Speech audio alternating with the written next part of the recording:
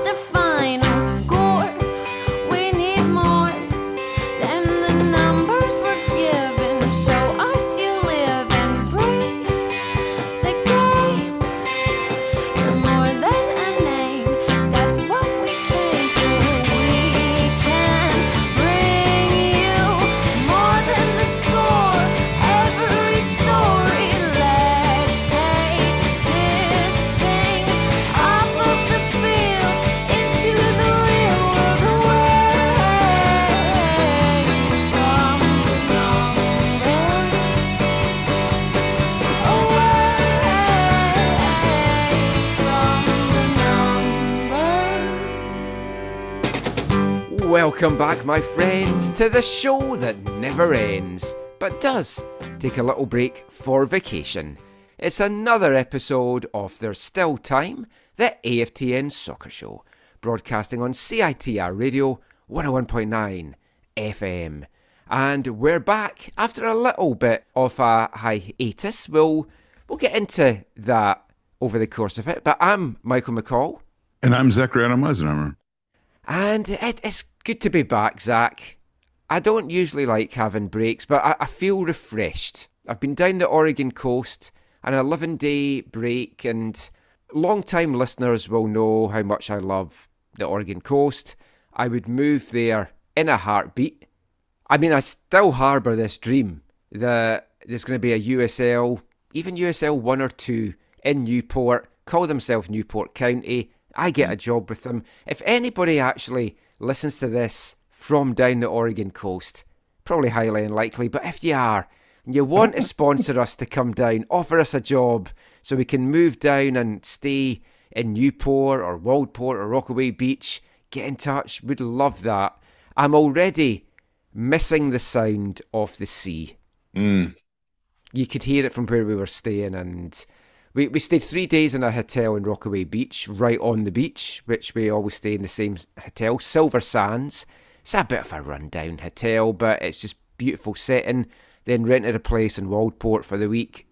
Lots of seafood eating, lots of baked goods and coffee to be had. And I've come back all refreshed. So what about yourself in the last couple of weeks? What have you been up to? Just a lot of work, man. A lot of work. a lot of work. Yeah, a lot of work. Well, let's hope this isn't too much work for us to get through this. We'll be back in the swing in no time. And originally, we were going to do some shows when I was away. I took my microphone and camera and everything down with me. And then last Sunday, I think it would be last Sunday, I was waiting for Zach to get in touch and then sent a message at 11:40 that you'd lost track of time. Yeah, so sorry about that. That's all right, because it's like I was tired. I think I'd fallen asleep just before you sent that message, so that was fine. And then we were going to do it once I got back, and then you were sick. Yeah, I was not feeling. And then I was going to do it with Har, and then Har got sick, and so there's stuff going about. But we're back now, and there's a lot to talk about. And we're going to talk about Whitecaps in the first couple of parts, and then we'll talk CPL in the final part.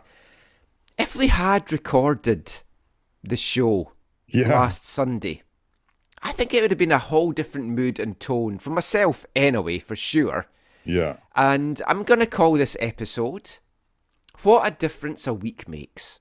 Good idea, yeah. Because it most certainly does. After that win against TFC last Saturday, I was cock-a-hoop. I was looking at the remaining games, looking at the other results last weekend, and the crazy thing is, the Whitecaps had 7 games to go. If they won out, which was a tall order, but if they'd won all 7 games, because they were playing the top 3 teams, they would have finished first in the Western Conference. Even dropping a couple of points here and there, depending on what St. Louis did, they could be first in the Western Conference, but second was very much in their grasp. And I was already counting my 81 to 1 $10 bet. What about what about the little voice on the one shoulder Yeah. of horror saying not They're in the never going to be top four. Yeah. I don't know if that's a great impersonation of horror. My impersonations aren't great. Do you want to hear my Jamaican journalist again, No, Winston Davis? no, Okay. no. That's my favourite impersonation. I personally, I think it's very good. Despite everyone telling me I should never do it again. I just think folk don't have the same ear as me. Maybe that's what it is. But yeah, I mean, last Sunday, everything was looking rosy. Everything was coming up. Whitecaps, in Vanny we trust. The Ryan Bryan connection was on fire, which, to be fair, Still is. Still pretty good. Then along came Wednesday, and that what I hoped was going to be a blip against Houston, and then that was followed up, of course, by defeat against RSL on Saturday. So we're going to get into all of that. We're not going to delve thoroughly into all the matches, but I do want to touch on all three, and then we'll focus more on the last game against RSL.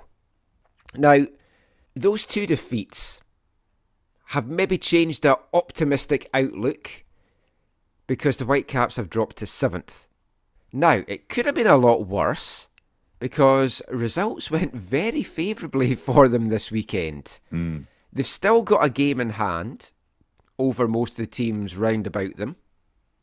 That game is against Colorado Rapids on Wednesday, who are awful, but maybe showing signs of improvement. Yep. So the West right now, we'll delve into all the ins and outs and what this could mean, what that could mean, and where everyone's standing in the next part. But all we'll say for now is Vancouver sitting in 7th on 41 points. A win against Colorado catapults them into the top 4. That is just how crazy things are in the West. I think the table notwithstanding, you can I don't think Whitecaps fans should allow these two defeats to take away from what an incredible road trip this has been. Oh, yeah. You know? I mean, absolutely. Going into that game yesterday, they had taken 10 points from 15. So going into the Houston game, they'd taken 10 points from 12. I don't think anyone expected them to go and do maybe as well as they've done in some of the places. I didn't think they'd get a win in Houston anyway. When we talked about this a few weeks ago, and I was saying where I thought the points would come, I didn't fancy us getting anything in Houston. Thought we could maybe get a point in RSL. Should have got at least a point in RSL, and we'll come to that shortly. But I mean, it's been a good road trip, and if they can finish it with 3 points in Colorado, which you feel they kind of have to now. It's one of those games that is kind of a must-win. I mean, they're going to finish with 13 from a possible 21 on a gruelling 7-game road spell, and that's excellent. So I don't think people can be down too much. But the tiredness factor, this clearly looks like a tired team right now, and understandably so, even with that international break. For those who can't see Michael, he did not use air quotes on must win. And I think you're right. I think the fixture congestion has not been helpful. The fact that this is when the Colorado match is rescheduled, it doesn't help them for... No, I think it's something crazy like 7 games in 22 days before the RSL game. Yeah, which is, I mean, that's what European clubs do regularly, but they don't have the travel typically, even with a long Champions League trip or European trip. I think there are signs of fatigue, and it'll be interesting to see how Vanny chooses to manage that. And then also, because you talk about the importance of taking all 3 points from Colorado, I think there's going to be a similar, if not maybe even larger, expectation that all 3 points are taken from a not super great DC United side. Oh, at the yeah. weekend. I mean, that has to be 3 points. It's a home game. It's Eastern Conference opposition. Not doing so well. The fat granny shaggers in town. Robbo returns. You want 3 points from that one. Yeah, I think you need. Yeah. I think you need. It needs to be a 6 point week, right? So I think it would be easy to feel a little bit of doom and gloom after these two defeats. And initially I did after the RSL game last night. I was like, oh man, are they going to blow this? They were in such a good position. But as I say, things have gone in their favour. So they're still very much in the mix. And right now, genuinely, they could finish anywhere from 2nd to 10th. It's that kind of crazy Western Conference. But we'll get into that a bit more in the next part. Let's dial it back to the first of the 3 games that we're going to talk about. We won't get into this one too much. But Kings of Cascadia, Kings of Canada, stamping the Kings of Canada tag with a 2-1 win out in Toronto. Terry Dunfield, get over it, man. Vanny took his shirt off.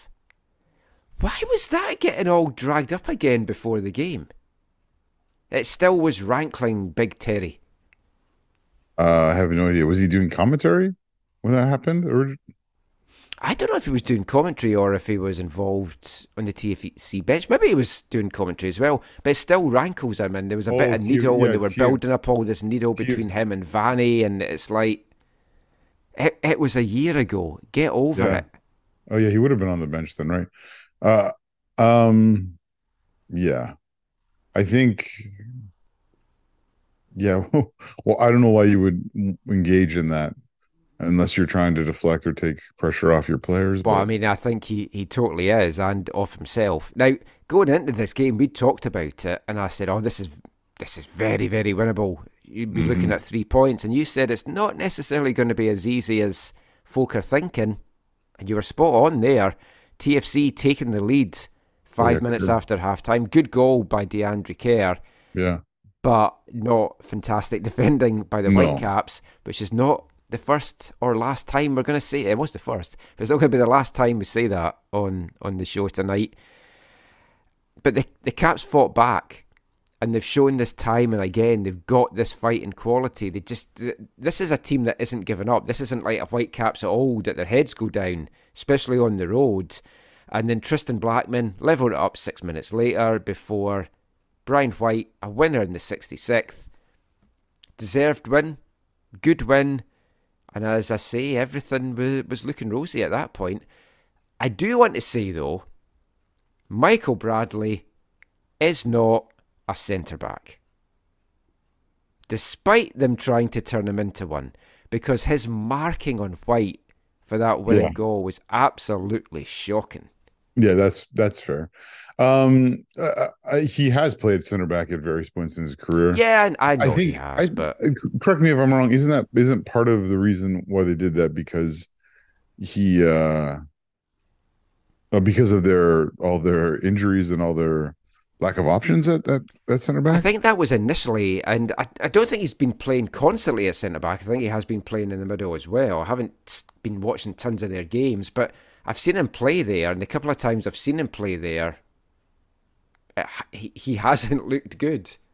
Yeah, because I forget who it was, but someone was like talking about, this was after that, talking about Miami's visit. And someone tweeted something along the lines like, oh, yeah, Michael Bradley's going to have Messi in his back pocket. Oh.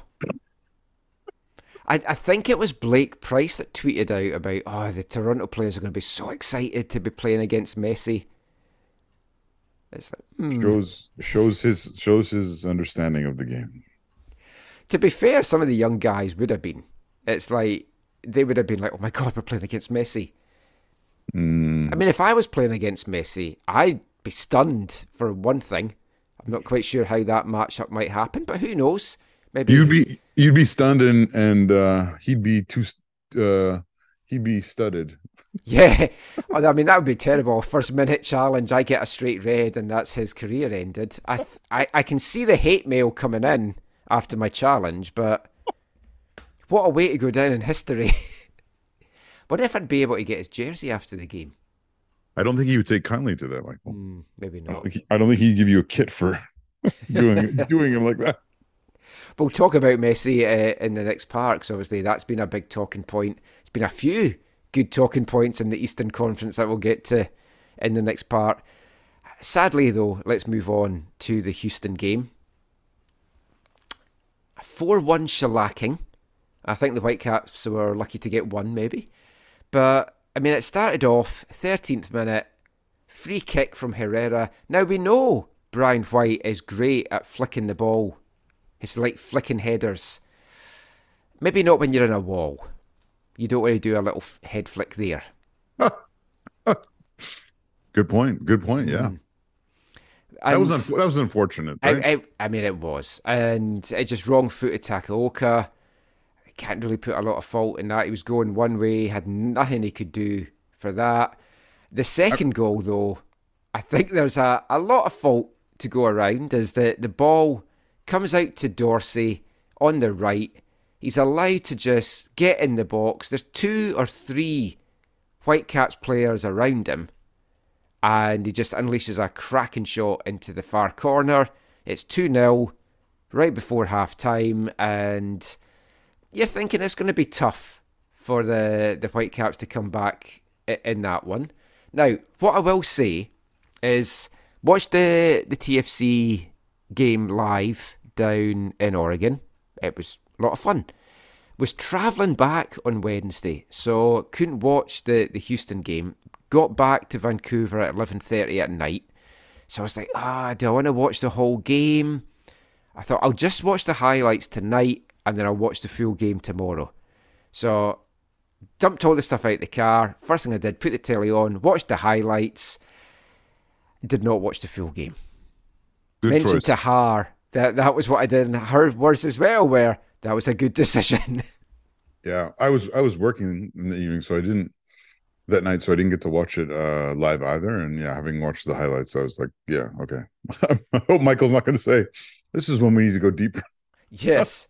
Well, the interesting thing watching the highlights is I watch a lot of the MLS games in the highlights because it's just easier to get everything because there's so much going on and want to try and keep up to date with as much as possible.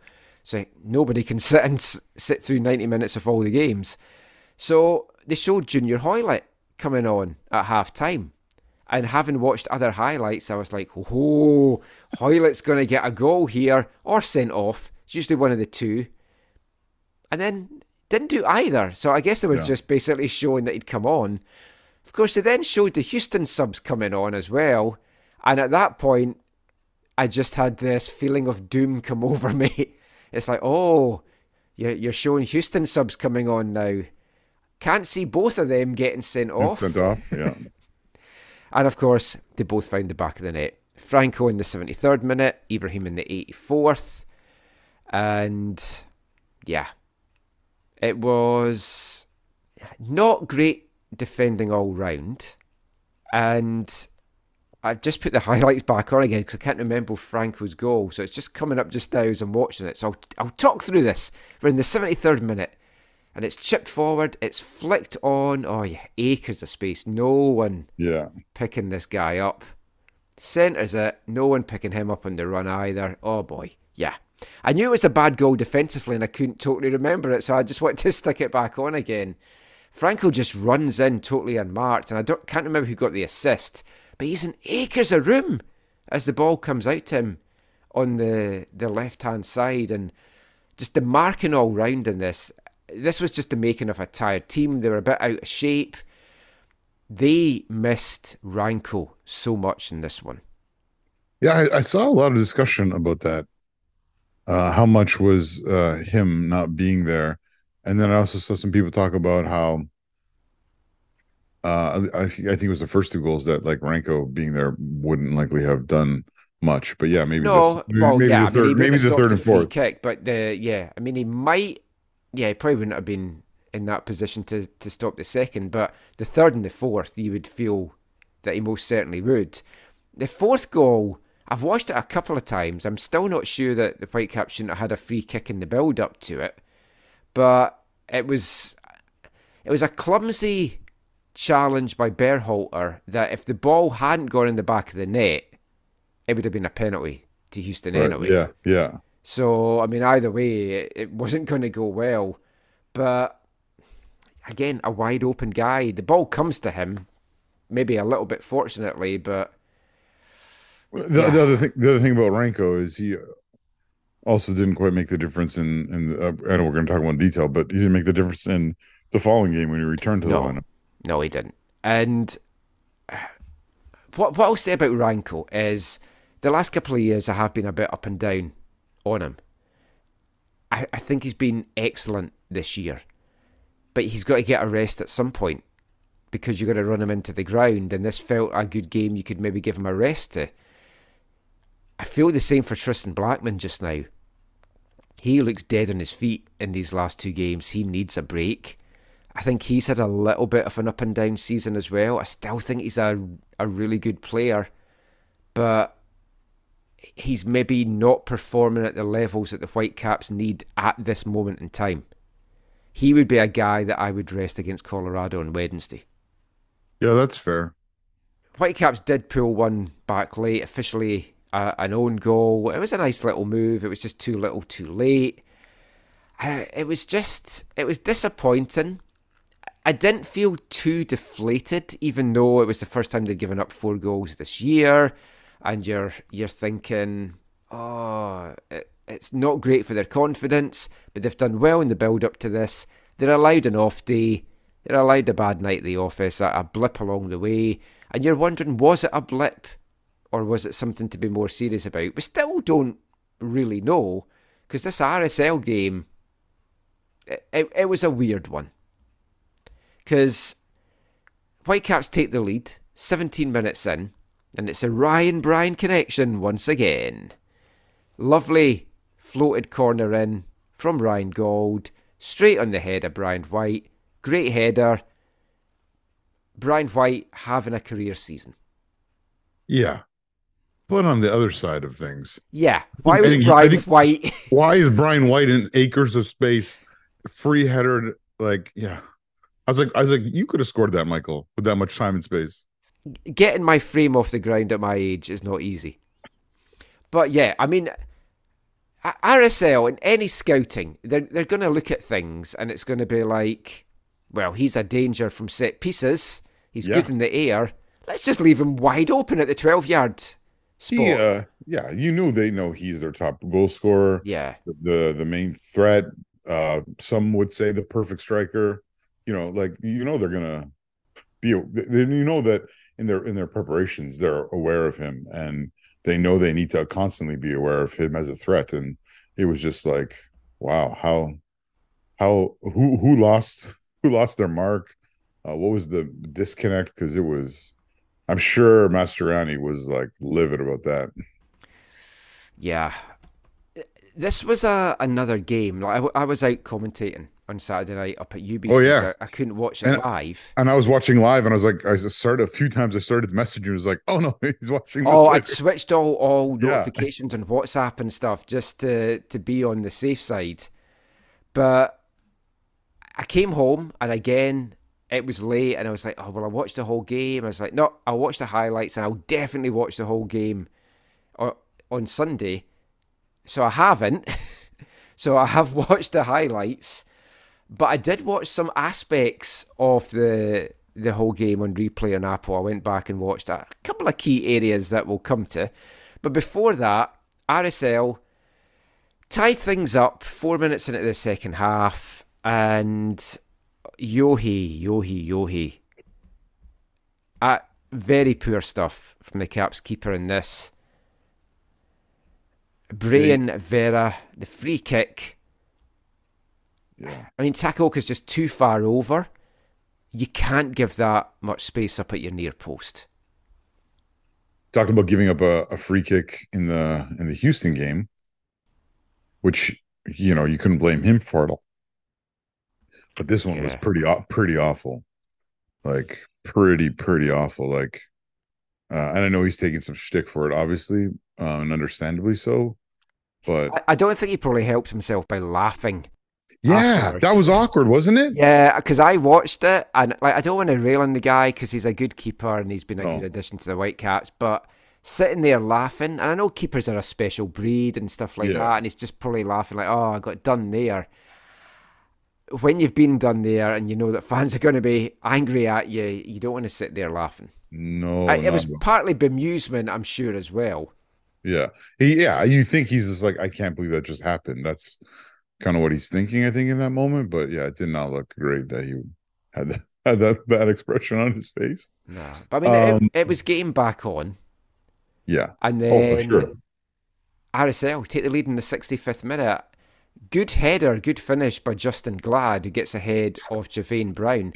Okay, okay, this was like, did you see it? It was almost like it hit his face the wrong way or Yeah, it whatever. was like the side of his face that kind of feels it hit, and it And obviously like had a gushing nose afterwards, which I don't know if it was from the ball or if it was from an arm from Javane or I don't know. what. But I think it was the ball, dude.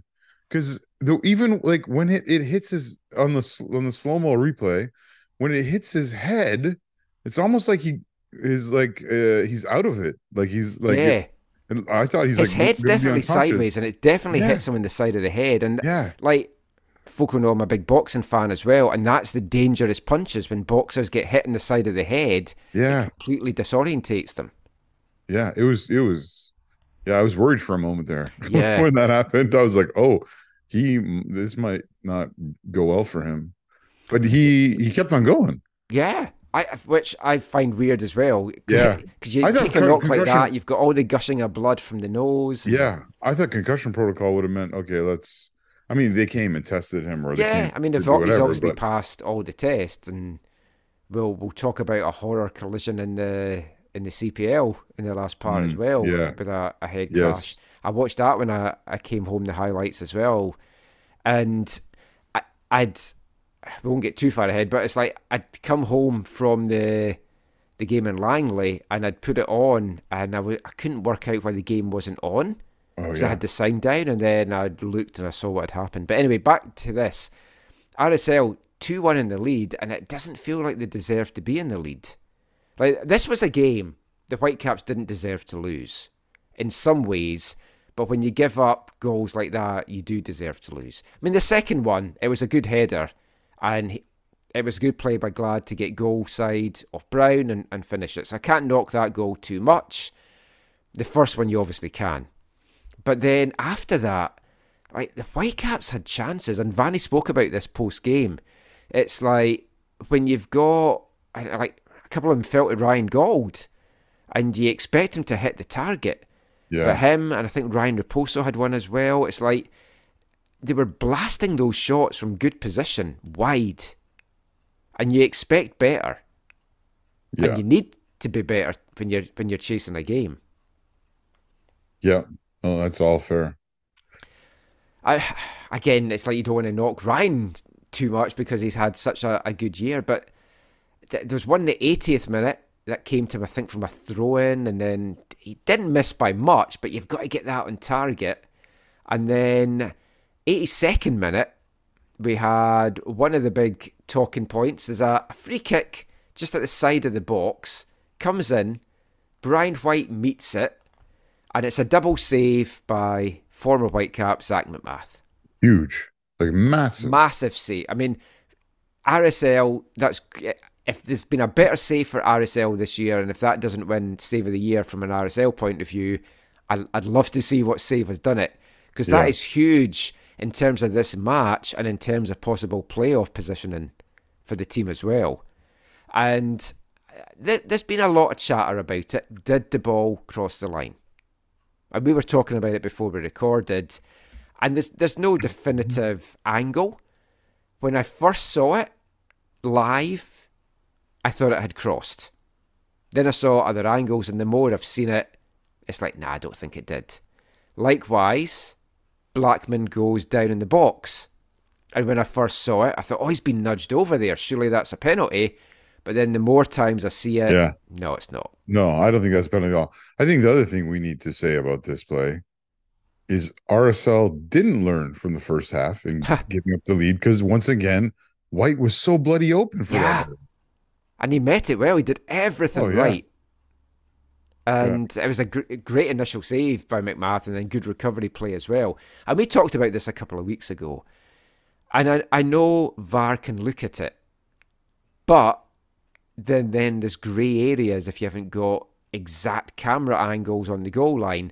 Goal line technology exists. Yeah. Why do we not have it in this league?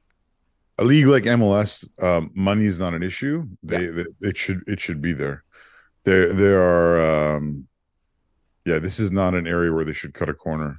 I think part of it though is they went to the company that produced it and they didn't take allocation money.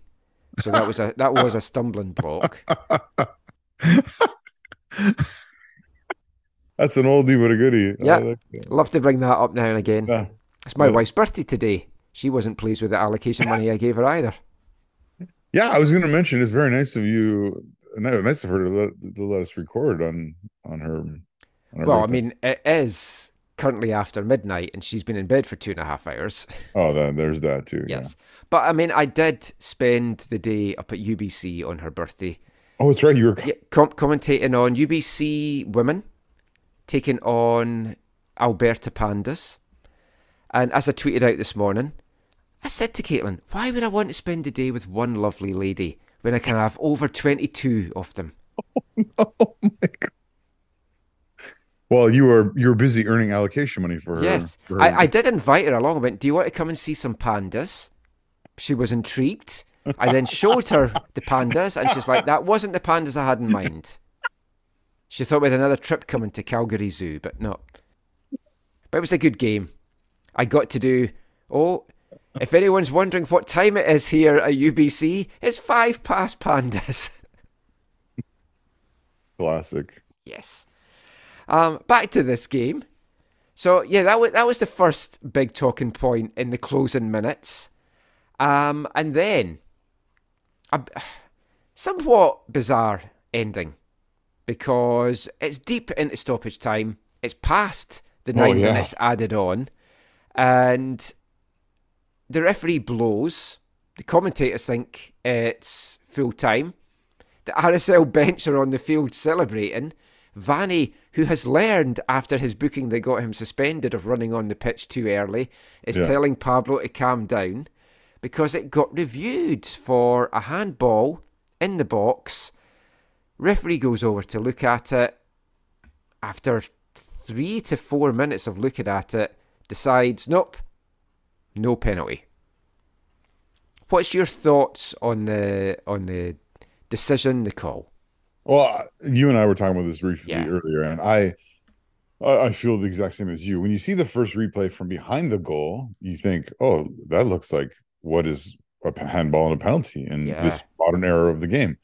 But when you see the front angle, which I believe is the definitive angle, I can totally understand why the referee didn't give it, because the arm is tucked into the body. It's not extended. It's not, an unnatural position, whatever language you want to use.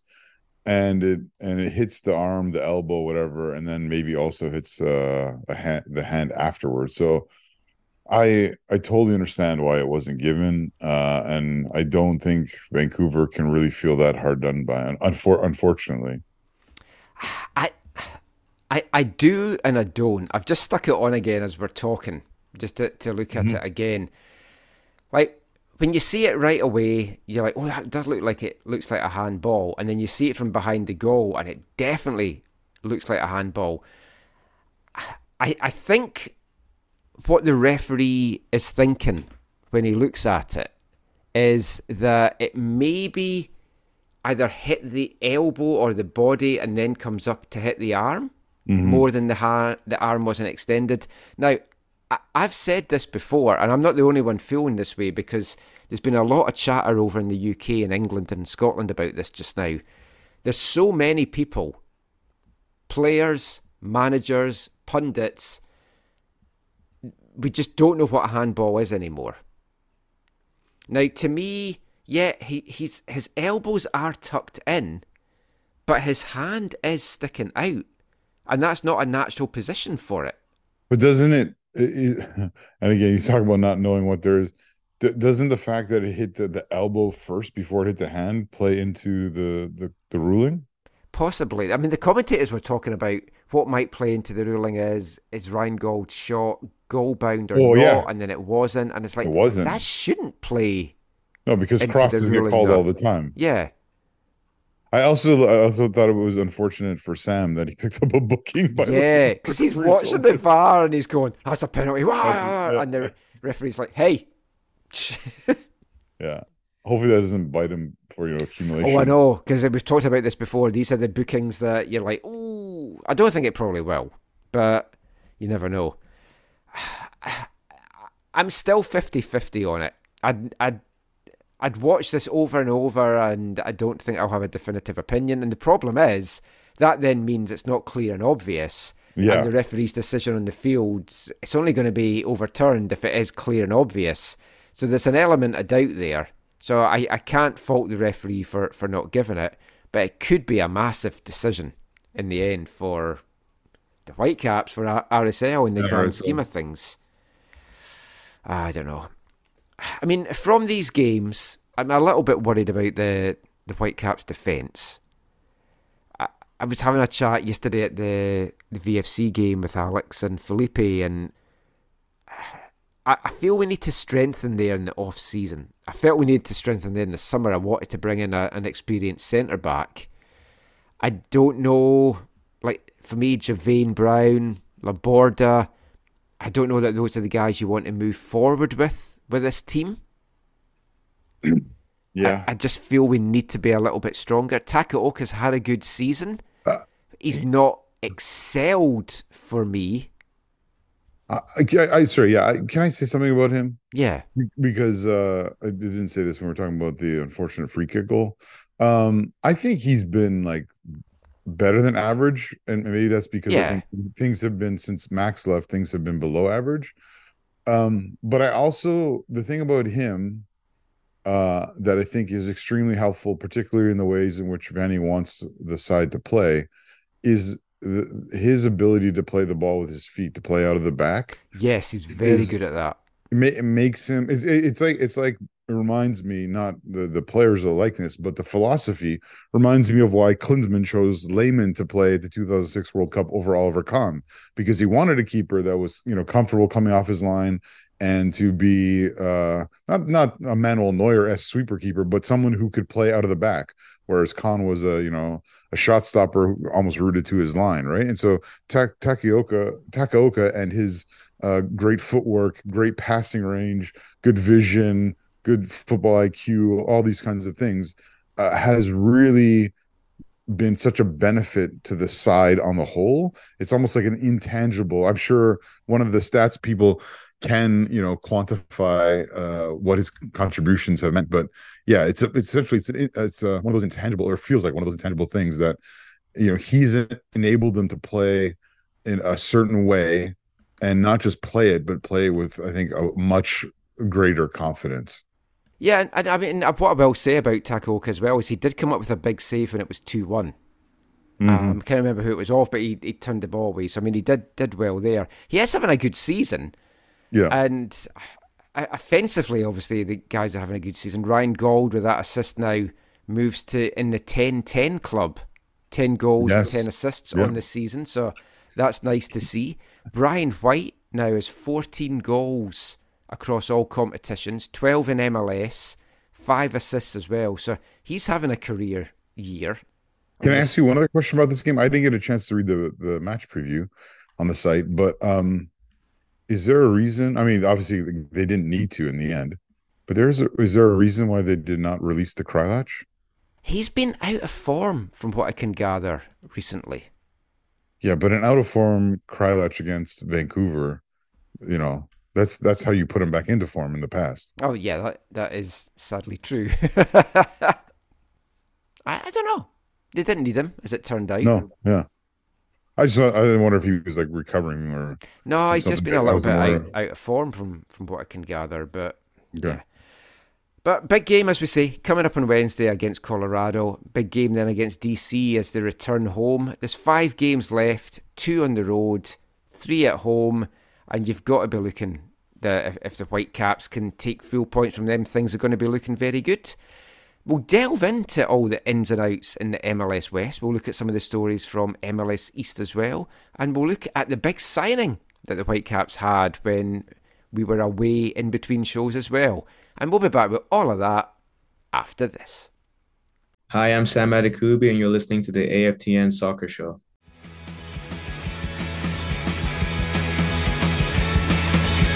You're not alive until you start kicking, when the room is spinning and the words aren't sticking.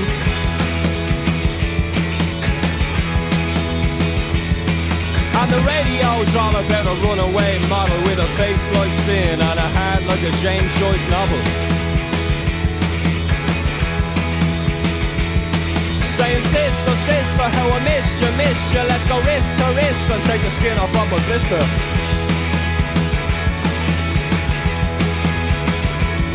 If you're a rock star, porn star, superstar, doesn't matter what you are, get yourself a good car, get out of here.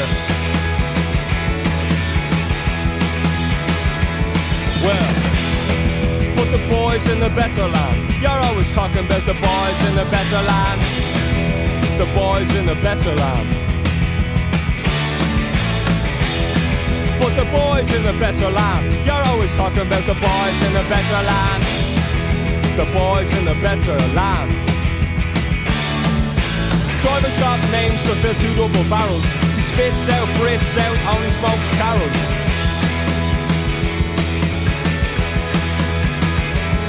And he's refreshing the world in mind, body and spirit. Mind, body and spirit. You better hear it and fear it. Oh, that's the spirit. Welcome back to the AFTN Soccer Show on CITR Radio 101.9 FM. And kicking off this part, it's our Artist of the Month here at AFTN for the month of September. They were in Vancouver on Saturday night supporting the Arctic Monkeys. Wasn't able to get along to that gig, as I mentioned, was commentating. So gutted that I missed seeing them here. Fontaines DC, band from Dublin in Ireland. That is a song and a single taken from their debut album in 2019. The album's called Dogrel. The song is called Boys in the Better Land. And of course, we know the boys in the Whitecaps in MLS are in the better land because you want to be in Canada, don't you, Zach? Canada is the better land for Yes. that American league, yes. Because we're attracting all the Canadians back. Sam Adekugbe, Richie Laryea, and now the trifecta of Canadian World Cup stars. Bit of a shock signing for me when we were away. Still got a lot of gas left in his tank. 33-year-old David Wayne Hoilett, known to most folk as Junior, has joined the Whitecaps to the end of the season after a career predominantly played over in England, a couple of little spells over in loan in Germany as well, and I should say also played in Wales, not just England, because he was with Cardiff City. Big surprise I felt adding him to the team, but a very welcome surprise just because of the experience he can bring, the goals that he can bring, and it's just another key piece, you hope, for the Whitecaps if they can get him up to the Junior Hoilett that we know. And I don't think in his 2 games so far that we've really seen that yet, which is understandable. No, hopefully for Vancouver's sake that he can get to his upper echelon of his levels. Junior, I think, very talented player. Love a lot of what he brought to Canada in World Cup qualifying, especially when he was used as a like a super sub. I like him better there than starting. I know he has faced, I don't know if criticism is the right word, or just critique maybe is the better term for how sometimes he dealt with the Canada situation in terms of choosing to play for them but waiting until it was kind of like the only option or the best option for his career or whatever. And again, you can't blame him in one sense because it's his career and he's trying to do what's best. But I know in some quarters there were some who didn't always I guess maybe they lacked a little bit of respect for some of the decisions he made.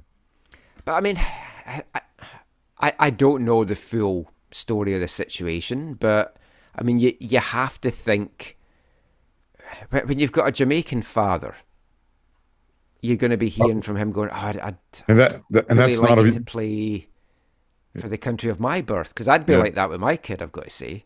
and when you have a Jamaican father, it's not of your own accord, I don't believe. Hey. But I mean, I can understand it. I'm not Canadian though, so I can also feel why some folk are quite bitter about it. But that's in the past. He's been a Canadian stalwart, 59 appearances, 15 goals, played in a World Cup. But he comes to the Whitecaps with a fantastic pedigree. Played Blackburn Rovers, QPR, Cardiff, Reading. So St. Pauli. Yeah. Most recently, he's been kind of in the second tier of English league football. Best spell probably, I think, was when he was with Cardiff. That's when he got his most goals. And that's when I like when I think of Junior playing over there, but I mostly think of him at Cardiff. Yeah. And I think it's a good addition. Whether it's a long-term addition or this is just Junior trying to put himself in the shop window because he wants to go back to Europe, which I imagine he still hankers and feels he can go and do stuff over there. Who knows? But if he can help the Whitecaps out in the rest of this year, all the better. This is the kind of signing that I've wanted the Whitecaps to make in years past. And managers have always said they're not going to do that. MDS was adamant, I'm not just going to sign somebody short term just to help us this year. It has to be something that's going to help us in the long term. But sometimes when you've got a team that's clicking and you just maybe a couple of pieces short, you just need this guy that's maybe going to be with you for a couple of months. And if he can lift you to a championship, who cares if he moves on at the end of the season? Yeah, well, we just spent some time talking about, fixture congestion and what feels like a bit of a tired squad. And yeah, this is the type of player that you need to give you options and give some players rest. And I think it is. I can't remember if I said this on the last show or two, or when the one that we're in around when the window was closing, but it is night and day how Axel Schuster has turned around the approach of the front office, because it's not even just the MDS era where, like you said, maybe he didn't want to add in this window for short-term players. It's a total change from ownership that is under the guidance and under the influence of Axel Schuster to actually do massive things in this window, right? Like, when's the last time they did big thing, like multiple big things in the summer window? I can't remember 3 significant signings like this in a summer window ever, right? You had players who came from Europe, like I think Baza came sort of in June, July. Yeah, Kendall came in a summer window, right? But again, one player. Yeah, David Ousted. And wasn't David more like June? Or I know he was July. I guess. Yeah, because he had to wait to make his appearance with Timber Joey and everything down in Portland. I remember that so well. But it was never multiple like key massive players, or sorry, what feel like could be. I mean, this has been the best on paper window that the club has had. Yeah, that's a good way to say it. He did leave Reading at the end of last season. He was offered a new contract. Reading wanted him to stay, but Reading had got relegated to the third tier. So I guess he wanted to keep his options open, probably wanted to stay in the championship, and then no one's come in for him, so he has come back. He might like it here. He might decide he wants to come back and stay. I'd welcome that, because I think he's still got a lot to offer. And we haven't fully seen him yet, because he's obviously not going to be fully match fit because he hasn't been playing since the end of last season. Yeah, it is going to be really, really interesting to see what happens with him and what happens with Richie Laryea. Yeah, the Laryea one's interesting, because my understanding is that Axel and Nottingham Forest have a verbal agreement of a fee to make the deal permanent. And it's a deal that would make Richie Laryea a DP unless they can buy it down with TAM and stuff, which I would prefer, I've got to say. As much as I like Richie Laryea, as much as I think he's a good player, I don't think he should be a DP. Yeah, I don't think it's a fit. I can see Richie feeling like he's done enough to do that, like on his end. but I don't think in Vancouver anyways, and I don't think partly for his position, again, nothing against him, but for his position, I don't think and for this club in particular, I don't think having him as a DP is the right approach. No. And I honestly don't think Axel will either. No, I mean, hopefully, if they can get him, they can get him at a deal that he can get bought under, and then we've got that DP spot. There's still all these rumours swirling about that there's going to be 4 DPs allowed from next season. Obviously, the likes of Miami pushing hard to try and get as many DPs as they can, and I mean, with Messi and everything coming over, all these players are going to want to come over, players are going to want a chance to play with him, play against him. That's going to be interesting as well. It's like, do the Eastern teams get all these players wanting to come over now because they get a chance to play against Messi a couple of times in a season? That's a whole discussion for the end of the year. But, I mean, those are big decisions for the Whitecaps come the end of the year.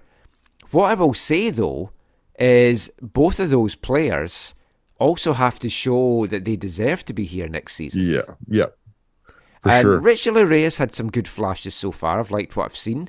He's getting some good chemistry built up. Maybe a bit quiet in the last little couple of games, but Junior Hoilett, we haven't really seen enough of him. No. As I say, I didn't watch the whole the whole Houston game. I only watched the highlights.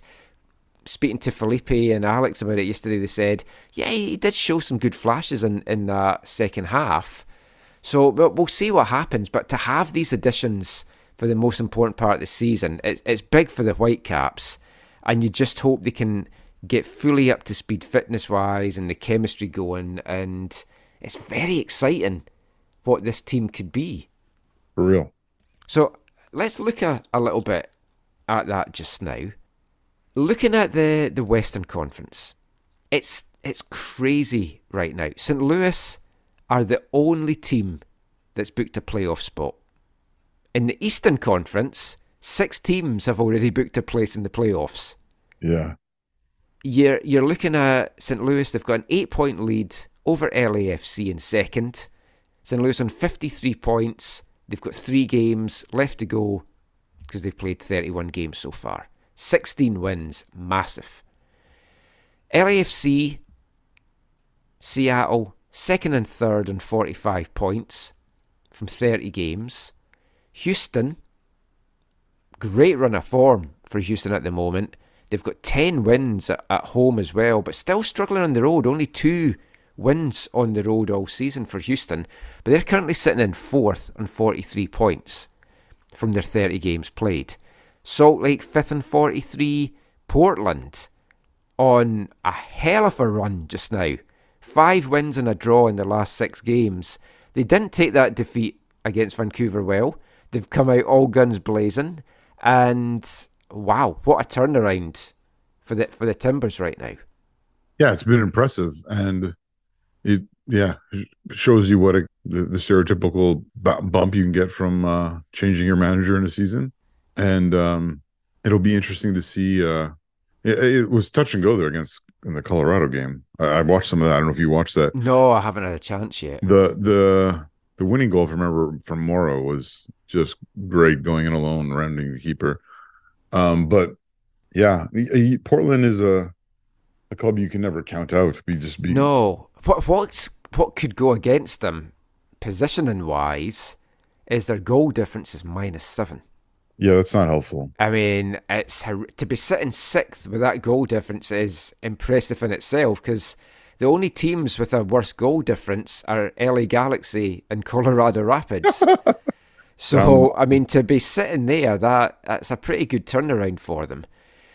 You've then got the Whitecaps in 7th on 41, San Jose on 41, and then Dallas in the 9th playoff spot on 39. So from 2nd to 8th, there's 4 points separating the teams. The Whitecaps, 5 games remaining. They've got this game against Colorado, who are officially eliminated from playoff competition, but they had been pretty much a long time ago. So the Whitecaps win on Wednesday, and they jump from 7th up to 4th, sitting 1 point behind LAFC and Seattle, both of whom they play next month. Now, it's still all very much in their own hands. And although they've got St. Louis to come as well, first place is probably a stretch now. But despite these two results, second place is still very much on offer and in their own hands. Yeah. Like you said, it's crazy in the West. The wild, wild West. It's crazy. It could go any which way. Yeah. And that is also the concerning thing about that, because everything I've just said is my glass half full, got my Optimist Union card out, and everything's looking rosy. Because the 5 games, Colorado, you expect 3 points. DC United, you expect 3 points. We spoke about this. It's a really, really tough end to the season because their last 3 games are against the current top 3 teams. Yeah. I saw someone that makes or breaks your year. I saw someone talking recently that if you look at the Whitecaps form against teams that if it's above them or around them or whatever, is not actually that great. They've actually only been beating up on the teams below them. And so, those last 3 games will be a really true test to see where they're going to, finally end up and maybe be a bit of a bit of taste of what people can expect in the cup should they make it. I think the Houston game for some people was a little bit like, oh yeah, okay, this is a little bit of the reality of where they're in the pecking order within the West. Yeah, I mean, I did come away from the Houston game thinking maybe we're not as good as I thought we were, but at the same time, it's Houston. Then coming away from the RSL game was like, oh yeah, maybe we really aren't. But we created the chances, we just didn't take them. And we should have come away from RSL with at least a point, I feel. Now, again, you can look at it a couple of ways. Finishing the season, the regular season, against the top 3, as you say, it's a precursor to the playoffs. Because if the Whitecaps are going to do anything in the playoffs, these are the kind of teams that have to be beaten.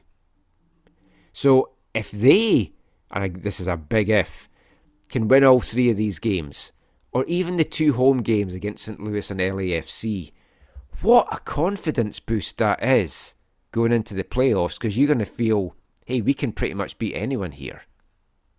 Oh, totally. Yeah. Like you say, it will set them up in such a great way, and will also, again, give them opportunity to show where they truly stand, right? Yeah. Or that they've earned their spot. Yeah. That spot may be. So that's the glass half full approach. The glass half empty approach is, you look at these standings just now, and outside of the playoffs, Kansas City, they've made a good run. They're up to 10th and 38th. Minnesota, Johnny and his boys are. Yeah. Minnesota's been dipping. Yeah. They're 11th and 37. And then, as we were recording this tonight, the Austin LA Galaxy game was still going on because it was delayed due to lightning. So it finished after 1:30 in the morning Texas time down in Austin. You can imagine the crowd was dwindling as the game did go on, but a fair few stuck it out to the end. Fair weather fans down in Austin. They were served up a treat. It was a 3-3 game, 2 late goals from the Galaxy that basically screwed over both their seasons potentially, that result. Austin had moved up to joint 11th on 37 points, 2 off the playoffs, before those 2 late Galaxy goals, and now they're sitting 4 points behind Dallas. Galaxy as well, that point hasn't helped them too much. They're 5 points off, but both those teams are still in the mix. Galaxy particularly because they've got 5 games left. I'm totally joking with their fans, obviously. Oh no, I think it was great. I knew that. Great determination. I mean, to stick it out that long and at that time of the morning is like incredible. I was stuck working, I believe, but were you there at the game at Swangard with the lightning delay? Oh, Puerto Rico Islanders, yeah. Yeah. I've got video up on YouTube about it. That was one of the funnest experiences and also weirdest experiences as we are all standing on metal bleachers as the lightning comes and the announcement, get off the metal bleachers. Yeah, didn't you you went to the grandstand, right? Yeah, we serenaded the grandstand. I'm sure. How long did it take for that game? 2-ish hours, I think, break. Yeah. So I think it finished before midnight, if I remember right, but it is a long time ago. Yeah. But yeah, going back to the glass half empty, you expect the Whitecaps to at least get 6 points from the next 2 games. That would give them 47 points, and that should be enough to get them into the playoffs. You'd think. But it could be 8th or 9th on 47 points. Which would be undesirable. Very, because you'd be in that wild card game. If you don't pick up any points, yes, a very Wild West. If you don't pick any points up in those last 3 games, you're going in with a low seeding and low in confidence as well. And Vanny's the kind of guy that can pick a team up, and this is a team that can do stuff, but it's not ideal. But I mean, the very worst case scenario is if you don't get 6 points in these 2 games coming up, there's a realistic chance you're not going to be in the playoffs. Because Kansas City are 10th. They're sitting 3 points behind, but they do only have 3 games left. Yeah, I don't think too many people in the fan base are thinking that way, though, right? No. Yeah. But I mean, you have to put it on the table. You've got to be realistic that is a possibility. I don't think it will happen, and I still think we're going to finish top 4. I'll say that now. That's because you don't like Har. I love Har. Oh, sorry. You love Har. I forgot. Not more than my wife, in case she is listening. Wait, in case your wife's listening or Har's listening? Oh, anyone's listening. I'm sure some folk are listening. I hope some folk are listening. But I'm looking as well at the playoff scenarios, and obviously the first round is a best of 3 matchup. So if everything finished, let's just say Vancouver beat Colorado, they move into 4th. So if you look at that as that's how the season's going to finish and play out, which it clearly won't, but you'd have San Jose and Dallas playing it out in the wildcard game, and the winner of that would then be playing St. Louis. The Whitecaps would then be in a best of 3 against Houston with 2 games at home against a team that's only won twice on the road. Yeah. So 4th place is not the worst that they could be in terms of it looking good, because if you finish 2nd or 3rd, you could find yourself playing Portland, who's in form just now. And I don't think you want that. And then you've got to look at the next round as well. It's like the next round is best of 5, and then the final is best of 7, right? So this could go all the way to like New Year's Day. Oh, I think it's scheduled to go right before Champions Cup. But I mean, St. Louis, LAFC, Seattle, depending how these 3 games go in the last 3 games, I don't know who I would want to meet if we get through that first round. Obviously thinking very far ahead here, but it's exciting. And from a Whitecaps point of view, that's all you can ask for. I don't know if you saw this week, they announced the lowest attendances across MLS this season. And I think the Whitecaps were 4th worst, which they don't deserve to be like that for the way that they've been playing.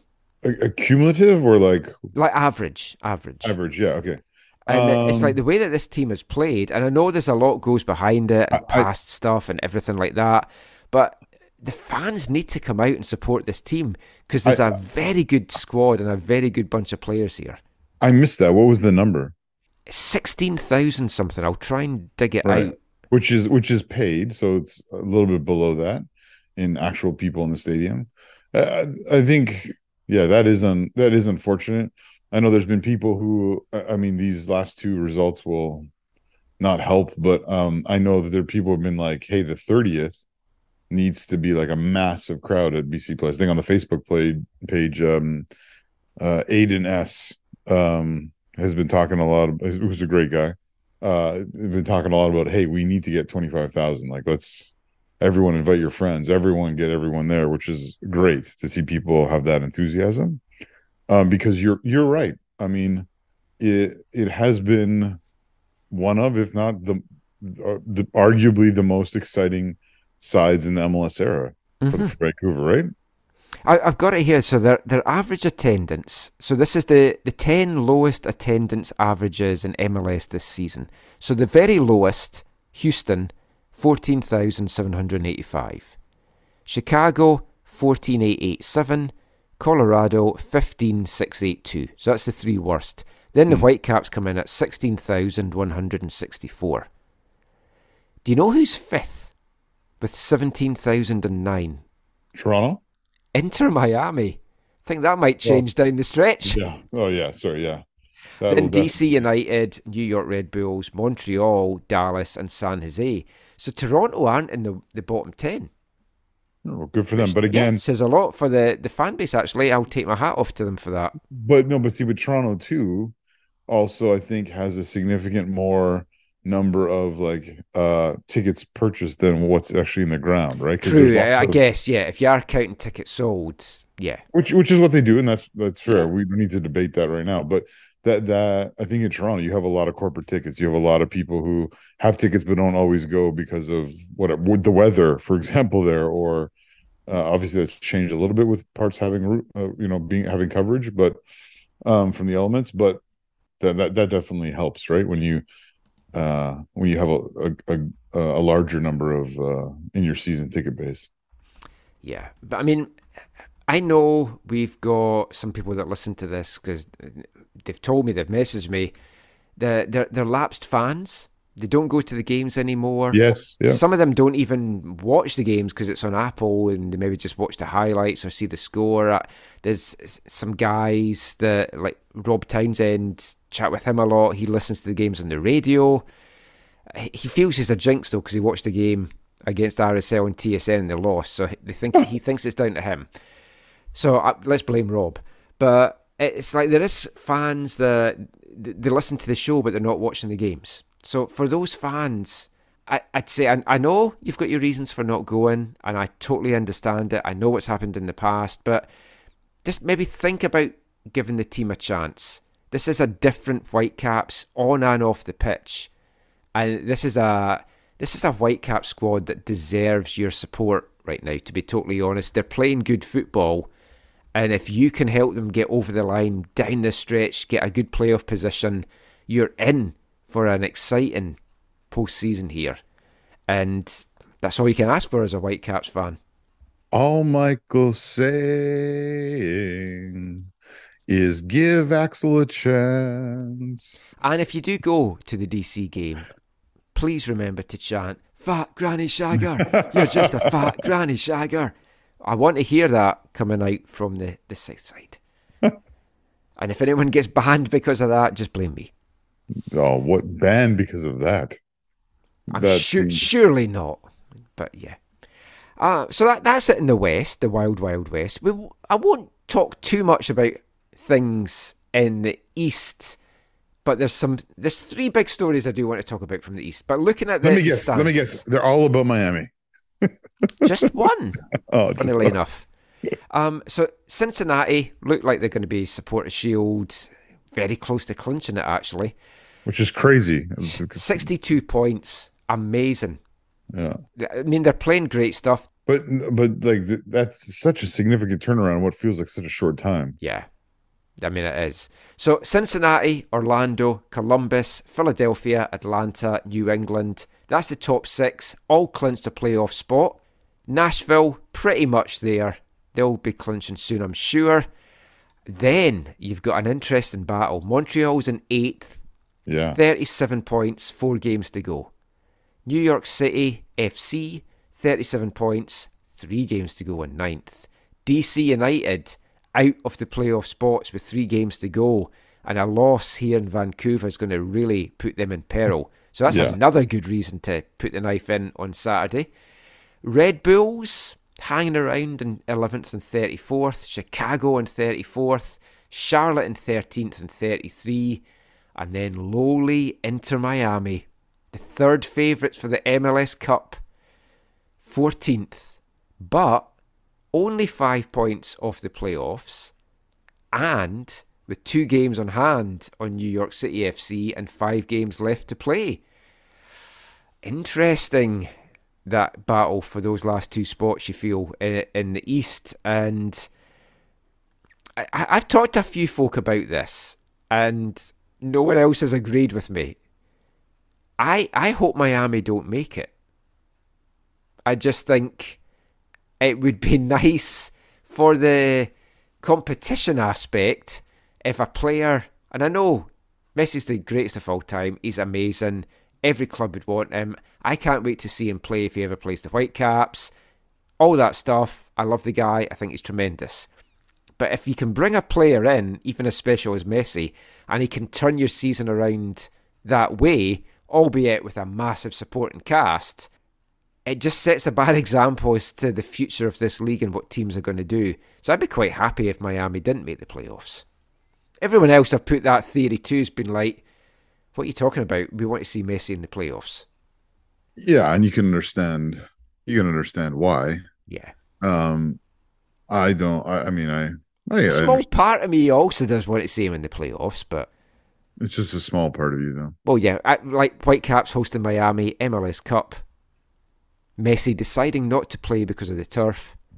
He's actually come out and said he will play on turf, so that all that stuff was just scaremongering. But yeah, I mean, obviously it would be good for the league and the eyeballs if Miami made it, but they did drop 2 big points tonight against Orlando after taking the lead. I watched that game. Watched the second half of that game. So I can I go back to Cincinnati? Sure. Just for a moment. 2 years in a row, they were rock bottom in their conference. Yep. Which, to put them in perspective, in a, let's call it a traditional football setting, would have had them relegated both of those years. Yeah. Back to the USL.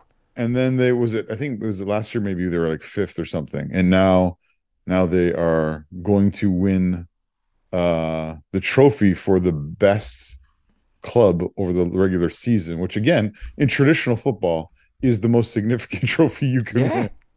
It's crazy. I mean, it's crazy, and it just shows you the turnaround. So much of it, though, is based on their home form, because they've only lost 1 game at home all season, 1 draw as well, 13 wins. Yeah. It's crazy. Yeah.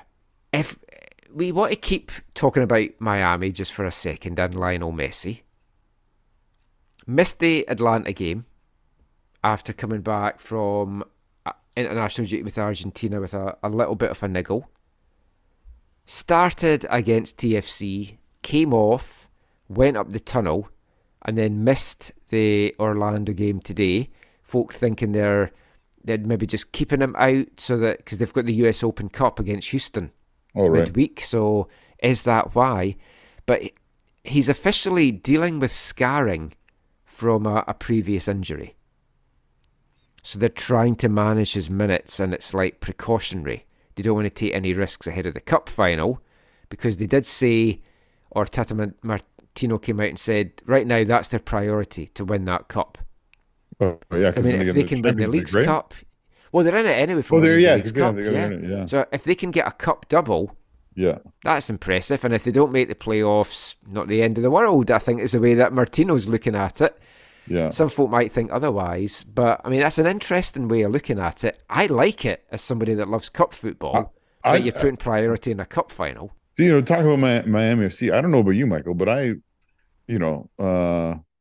for example, Sunday morning in the foyer at the building where I work, multiple people have talked to me about the advertising they've seen on TSN about that game that already happened now, but between Miami and Toronto. I'll be like, oh, Toronto's playing Messi. Mm-hmm. So it is. I know this is not to engage in the Apple TV deal conversation again, but it is something that is making people notice more. And so these people are like, oh no, it is, yeah. They're like, remind me, okay, what league is this? Like who's in and like all these different things. I can't remember what the figure is, but like Apple TV's things have shot up. It's 4 figures. It's like 1,000 times or 4,000 times or something. It's like an insane amount of subscriptions that they've sold. So I mean, they're rubbing their hands at this. When you get to interview with them, it'll be interesting what that does for our downloads, right? I'm practicing my Spanish. Yeah. Hola. Hola. Chocolat digestif. That's French. Si or no? I don't know. There's a few languages I possibly. The most important thing you need to learn in Spanish is "Donde es el baño?" I'll just thrust a chocolate digestive in his face. Do you know what "Donde es el baño" is? I think it means No. where's the bathroom? Oh. I think I might be wrong. I didn't drink the water when I was in Mexico. I was advised not to. As I think I've mentioned on the show before, I was also told not to wander off on my own, which I did. But hey, I survived, and I sat on a donkey. Wait, well, you wandered off on your own? No, that was two different things. I should have paused in between my anecdotes there. No, there was you got to sit on a donkey, they put a sombrero on you, and they took your picture. There you go. I should dig that out. I'm sure you want to see my beautiful ass. We'll save that for our OnlyFans page. Oh, Michael. But back to Messi. So he was missing. Jordi Alba was missing as well. And Sergio Busquets had missed an open practice and stuff as well. So there's some injuries in Miami just now. So it might be tough for them to get into the playoffs. But it's like it's still doable, technically. It's still very doable. But you do feel it kind of lies on whether Messi and Alba are going to be fit. They played some nice stuff tonight. But after Orlando got the equaliser, it was all Orlando, and they should have won it. So I mean, that's one of the Eastern stories and that's a massive game for the Orlando City Thieves, right? Like that's a huge game for them. Yeah, you saw right? Like when Messi came, like the fans like painted a mural for him, and then some of the supporters or ultras or whatever from Orlando went down and covered it with purple paint. No, I didn't see that. I think the Miami people went and had it like the paint removed, or I don't know, but it was yeah. Wow. It was interesting. That huge game coming up on Saturday for Miami. They're at home to New York City FC. So win that and they're right back in the playoff mix. And then they've got Chicago. Oh, yeah. But then they've also got Cincinnati, and they had 2 games against Charlotte to round off the season.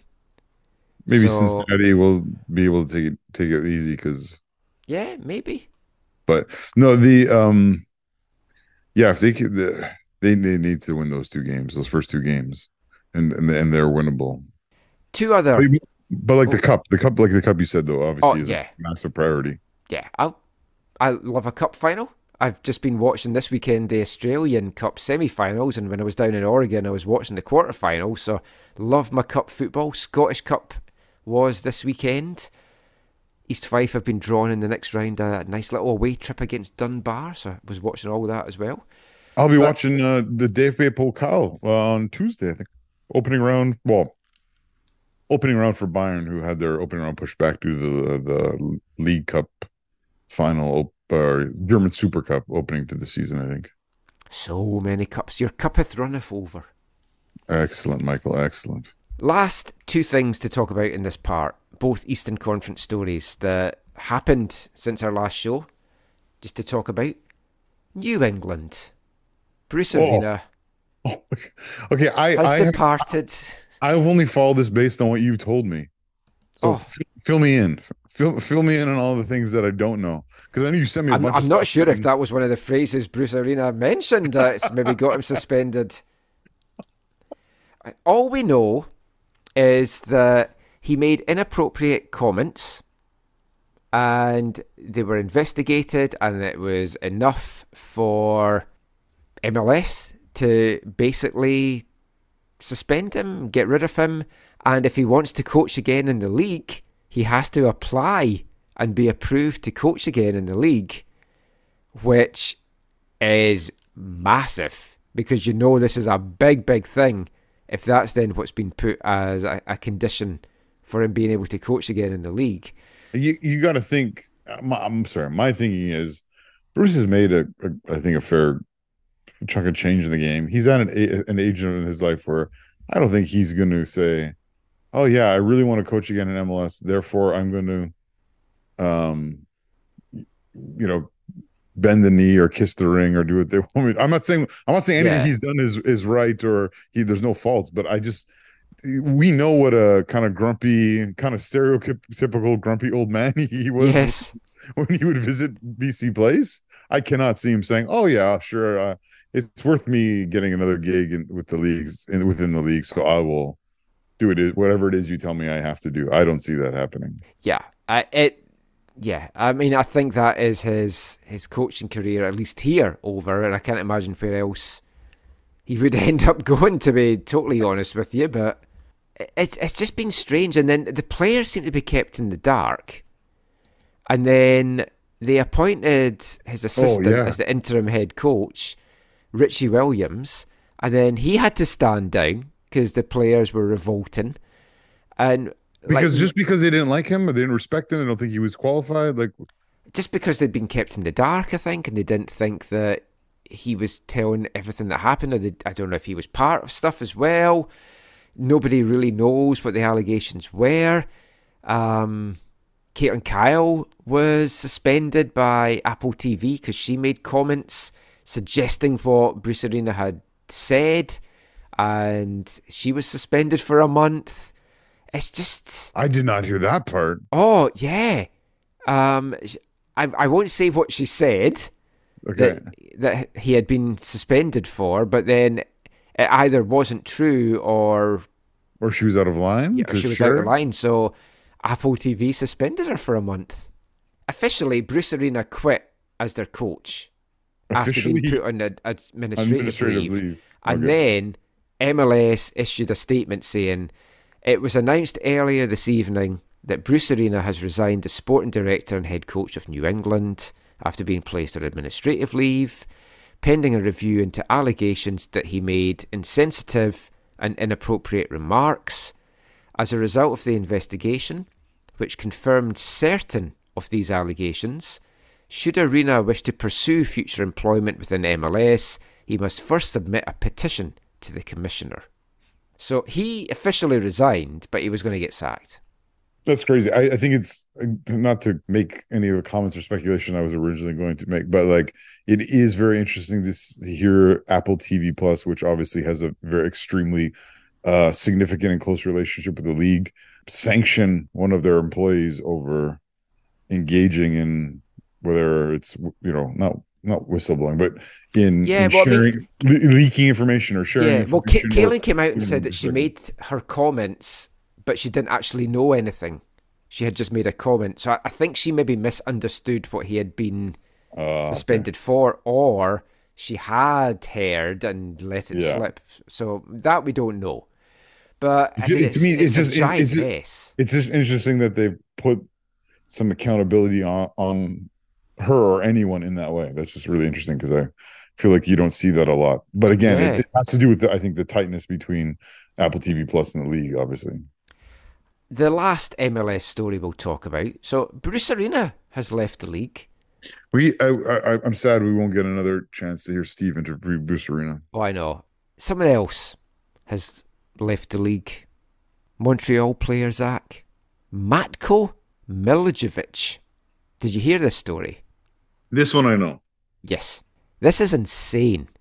So insane, but it doesn't sound that unfamiliar, right? We've heard little stories, yes.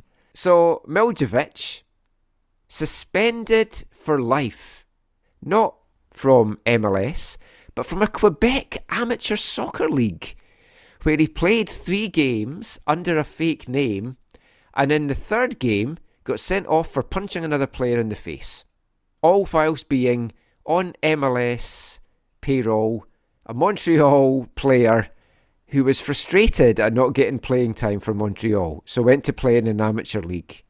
It's just nuts. Yeah, it is. QCSL is the league. Yeah, it's just like, wow. It is crazy. I understand being frustrated and wanting to play.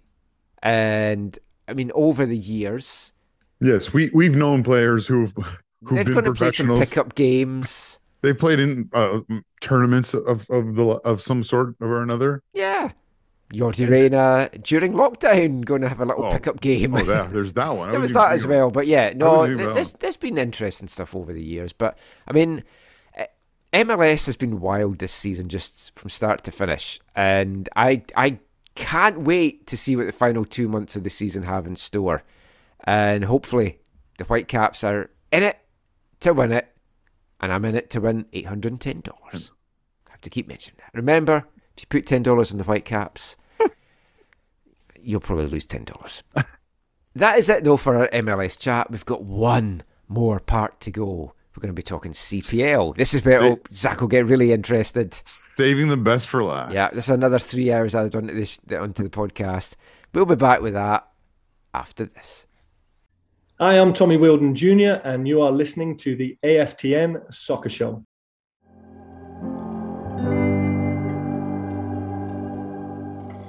You think that you love me, but you don't. You think that you know me, yeah, well, you just don't. Did you know I'm into your brother? Did you know I hated your show? Tell me, who exactly do you think you know? Yeah, people are scum. I would say it again. Don't let anyone tell you that they wanna be your friend. They just wanna get close enough to take the final shot. They will celebrate the things that make you who you're not. They will criticize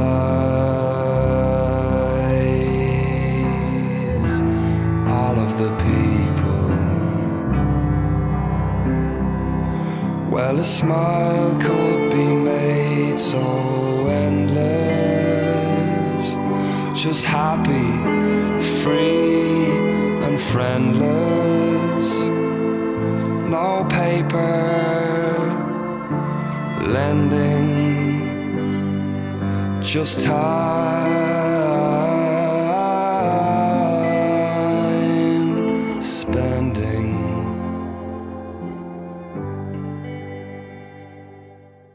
Welcome back to the AFTN Soccer Show on CITR Radio 101.9 FM.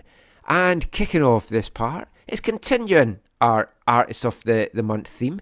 I mentioned when I said Fontaine's DC were going to be our Artist of the Month, that was also going to include some solo stuff from lead singer Graham Chatton's debut solo album, Chaos for the Fly, that was released this year.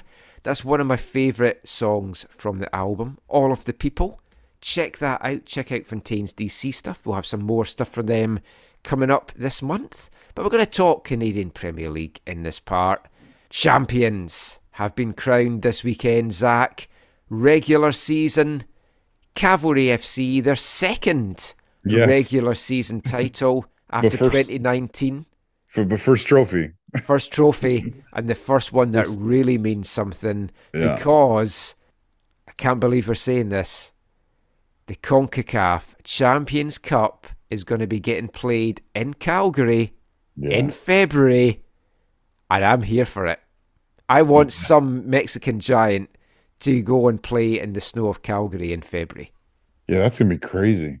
I want to go to that game if that happens. It's just going to be amazing stuff. That's not going to be fun to fly in. Yeah, man. Not just flying, it's like trying to get out to the stadium as well. Yeah, I'm sure there'll be like I'm sure Scott will give us a lift or something. A horse and carriage or something will be able to, a sleigh can pull you over. Oh, that'd be awesome. Dude, do you have enough warm clothes to make that like a... I only own warm clothes. I'm sitting with a polar fleece right behind me here. Okay, in all seriousness though, I mean, they have won this title on the back of Meyer Bevan's diving, which I don't like. But on a more important note, today is today, I guess technically it's yesterday, the day after they won. I think, the day after they won was Marco Carducci's birthday. So I love it for Marco. I love it. I'm really happy for Tommy and for Ben and for a number of the other guys in the team that we've known for years or whatever. But it also just feels like I'm glad they did something like this with at least some of those players who've been around for a while, because it really felt like they were hard done by in the first few years of the league, where they had this massive epic battle going on with Forge, and they always came up short in the game that the league chose to hand out trophies for.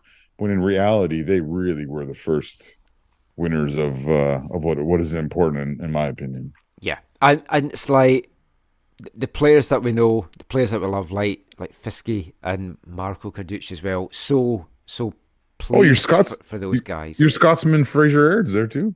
Yeah, former Whitecap, Yeah. former Ross County player. I came in a chat to Fraser, and I just never got around to it. And Marco as well. We need to get him back on the show. I have got in touch with Cavalry. I want to have a chat with Tommy this week. Was waiting till he had hopefully wrapped things up. I did tip Cavalry to win the regular season crown. And, I mean, they've got a 7-point lead, 2 games to go, unassailable now, clinched 2 ways. Sergio Camargo's 39th minute winner gave them a bit of a scrappy 1-0 win at York on Saturday. They needed Pacific to drop points on Saturday night at Forge. They duly obliged. Big 3-1 win for Forge and a big 3-1 loss for Pacific there. And it was weird. Cavalry have been sitting watching that, cheering on Forge and wanting Forge to win. Yes. But I mean, it happened. They did it.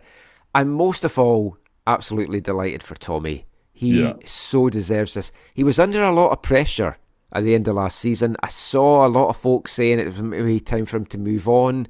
We debated it on the show. Like, had he taken them as far as he could? And it's great to see that he's taken them even further. Yeah. He's got a new crop of players. They've bought in to what he's doing. There's players that's moved on that hadn't. We've heard little murmurs out of the camp. Some players weren't happy with Tommy's style of coaching. I like it. It's old school. It's not for everyone, I know. But if you've got the right players there that buy into what you're doing and play for you, this is what you get as an end result. Yeah, and like you and I don't know if we talked about it on the show, but like you and I say, you always hear these murmurs, and they're always, it's always disgruntled players. Yeah, it's always players who are not getting what they want. Well, yeah, because we've heard it at Vancouver FC as well. And you speak to some players, it's like, oh, I don't like Afshin as a coach. Speak to others, oh, I love Afshin as the coach. Yeah, it's common, it's normal, and I think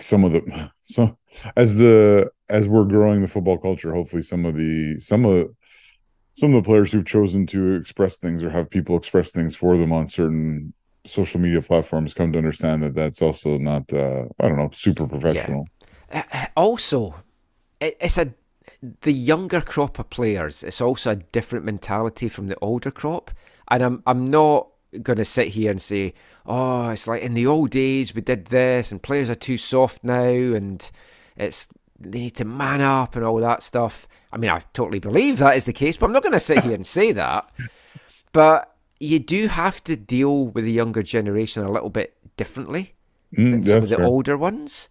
But if you can get the young ones that buy into it and you've got the older ones and you've got that style, I think it can be successful.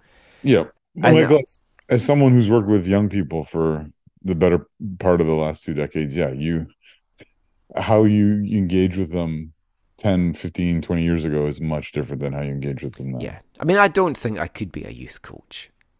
I don't think you could either. Be an interesting experiment.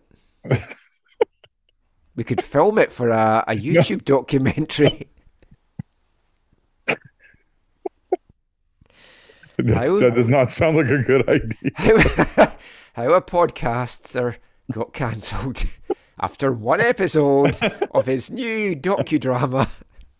Go in with your studs up. Mommy, I learned new words and phrases today from Coach Michael. It's a C word he uses a lot. Big time, Charlie. But yeah, back to Cavalry. This is why our podcast lasts 3 hours. I get distracted very easily. Very pleased for Cavalry. Yeah. Delighted they're going to be in the Champions Cup, and I know they want to lift the overall North Star Shield. Yeah. I now kind of want Pacific to do it. So Pacific are the other CPL team that's going to be in the Champions Cup, and we can get Champions League football in Vancouver and on the island. I think that would be tremendous. Wait, so you want Josh Hurd to lift the North Star Shield? I know it's so it's tormenting you. Moving on. Forge and Pacific have both clinched playoff spots. Forge are currently in second on 42 points. Pacific 2 behind in third. Forge, 2 games left. Away to Halifax, home to Ottawa. Pacific at home to your lads, VFC, and then away to the Cavs. It's hard to see Pacific going to overtake Forge, I think. But, I mean, you never know. It's talked about the crazy MLS West. It's been a crazy CPL season as well. It's been a really good one. Yeah, I think Pacific's got a tough job ahead of them, but certainly not impossible to get there. It's unfortunate for them because this is not the first time we've seen this, and it's not just like under James Merriman. It seems like it doesn't matter who the coach is or even the players are. That this kind of has happened to them multiple times. So I'm not saying I'm rooting for them to climb up and finish second or anything, but there's been a number of times where they've looked so great and going into the cup at the end of the year, or what now will be a cup, thank goodness. And then they just begin to stumble, and they kind of they limp into the postseason and kind of peter out, as opposed to going in like the Lions they were in the regular season. And obviously they had the one run. That 1 year was crazy, but I feel like there's been a couple times where you're like 75% of the way through the season, you're like, yeah, Pacific is going to run away with this. And it's like, wait, they finished third or fourth? What? I know. It's been tough down the stretch for them. Obviously, they have lifted the championship once. The playoff format this year, I mean, we won't get too much into it until we know who's playing who. When it was announced, I said how much I liked it. It's like the curling page format, really.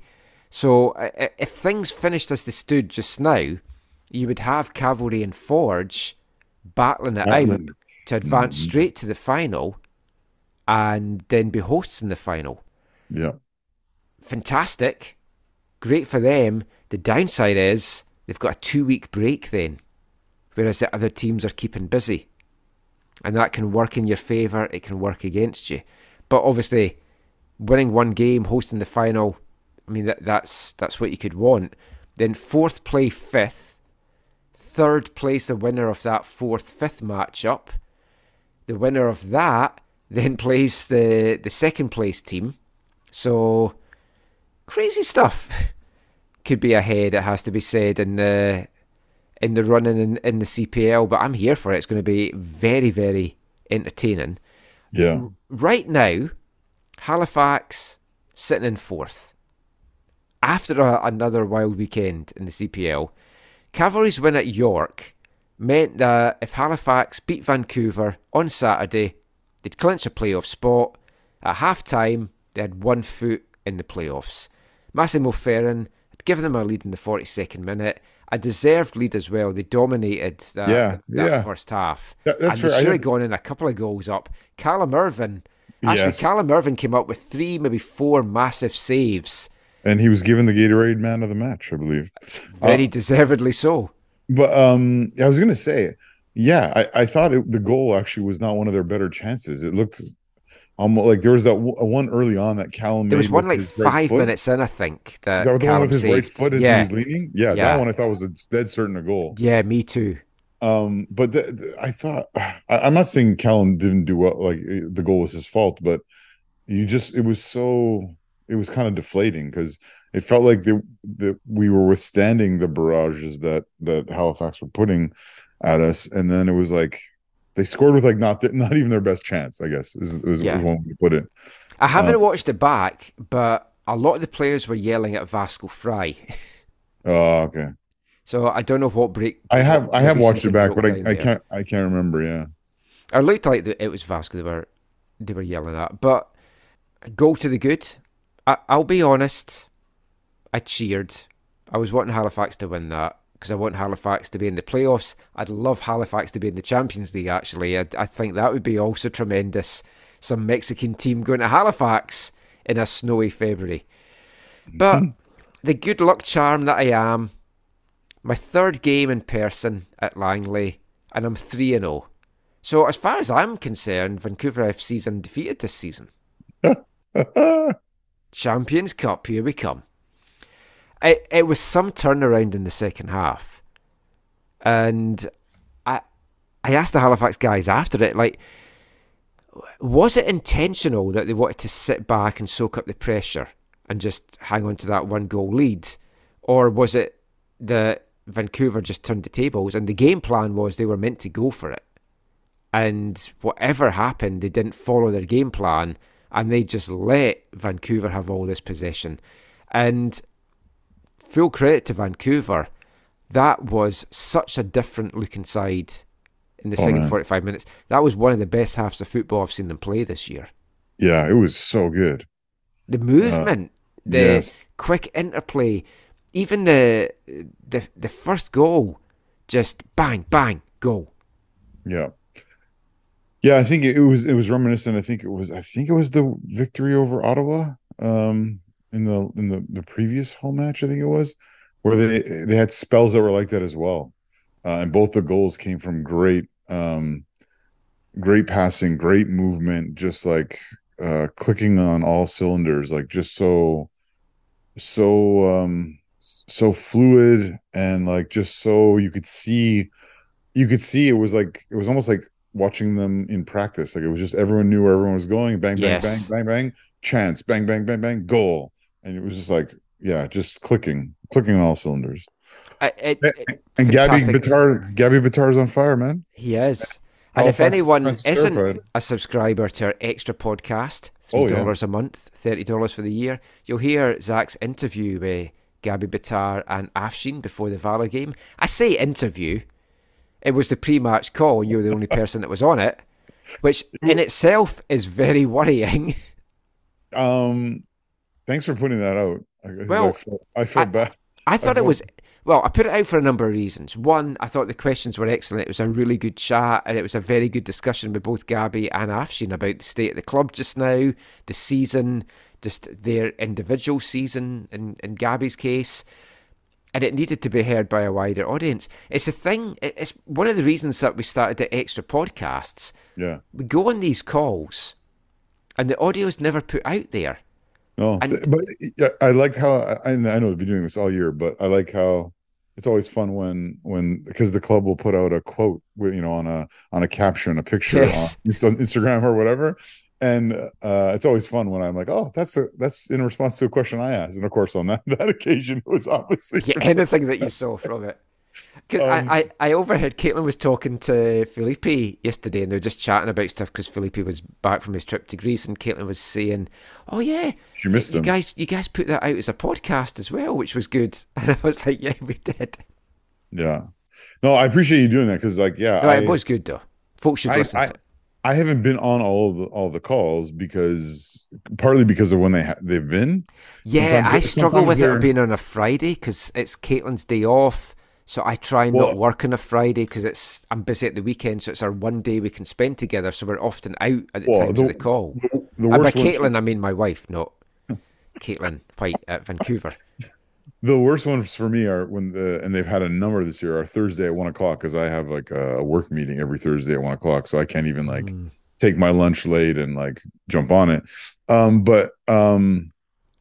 And I hadn't been on them in a while actually, and it was just like at a kind of a perfect time. I was like, oh yeah, I can do this. So I just went on, and when it started, I was like, oh no.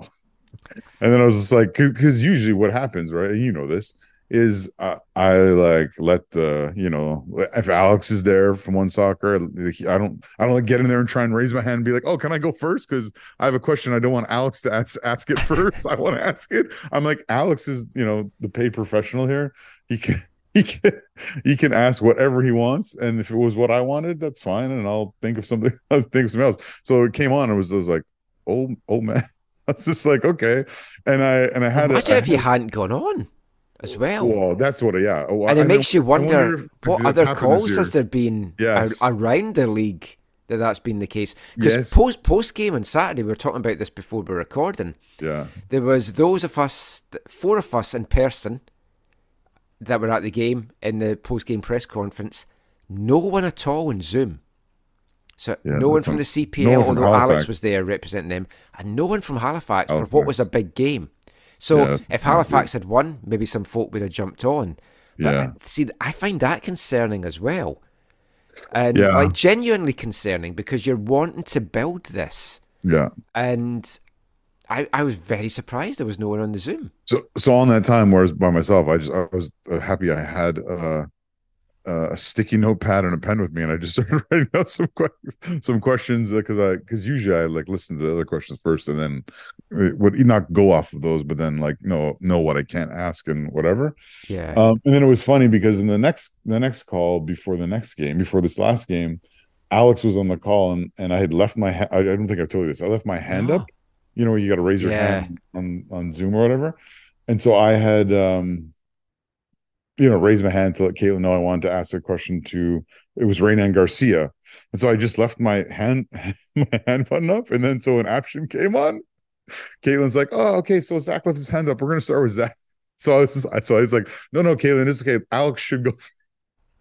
Oh, that's nice of you. Because I felt so bad.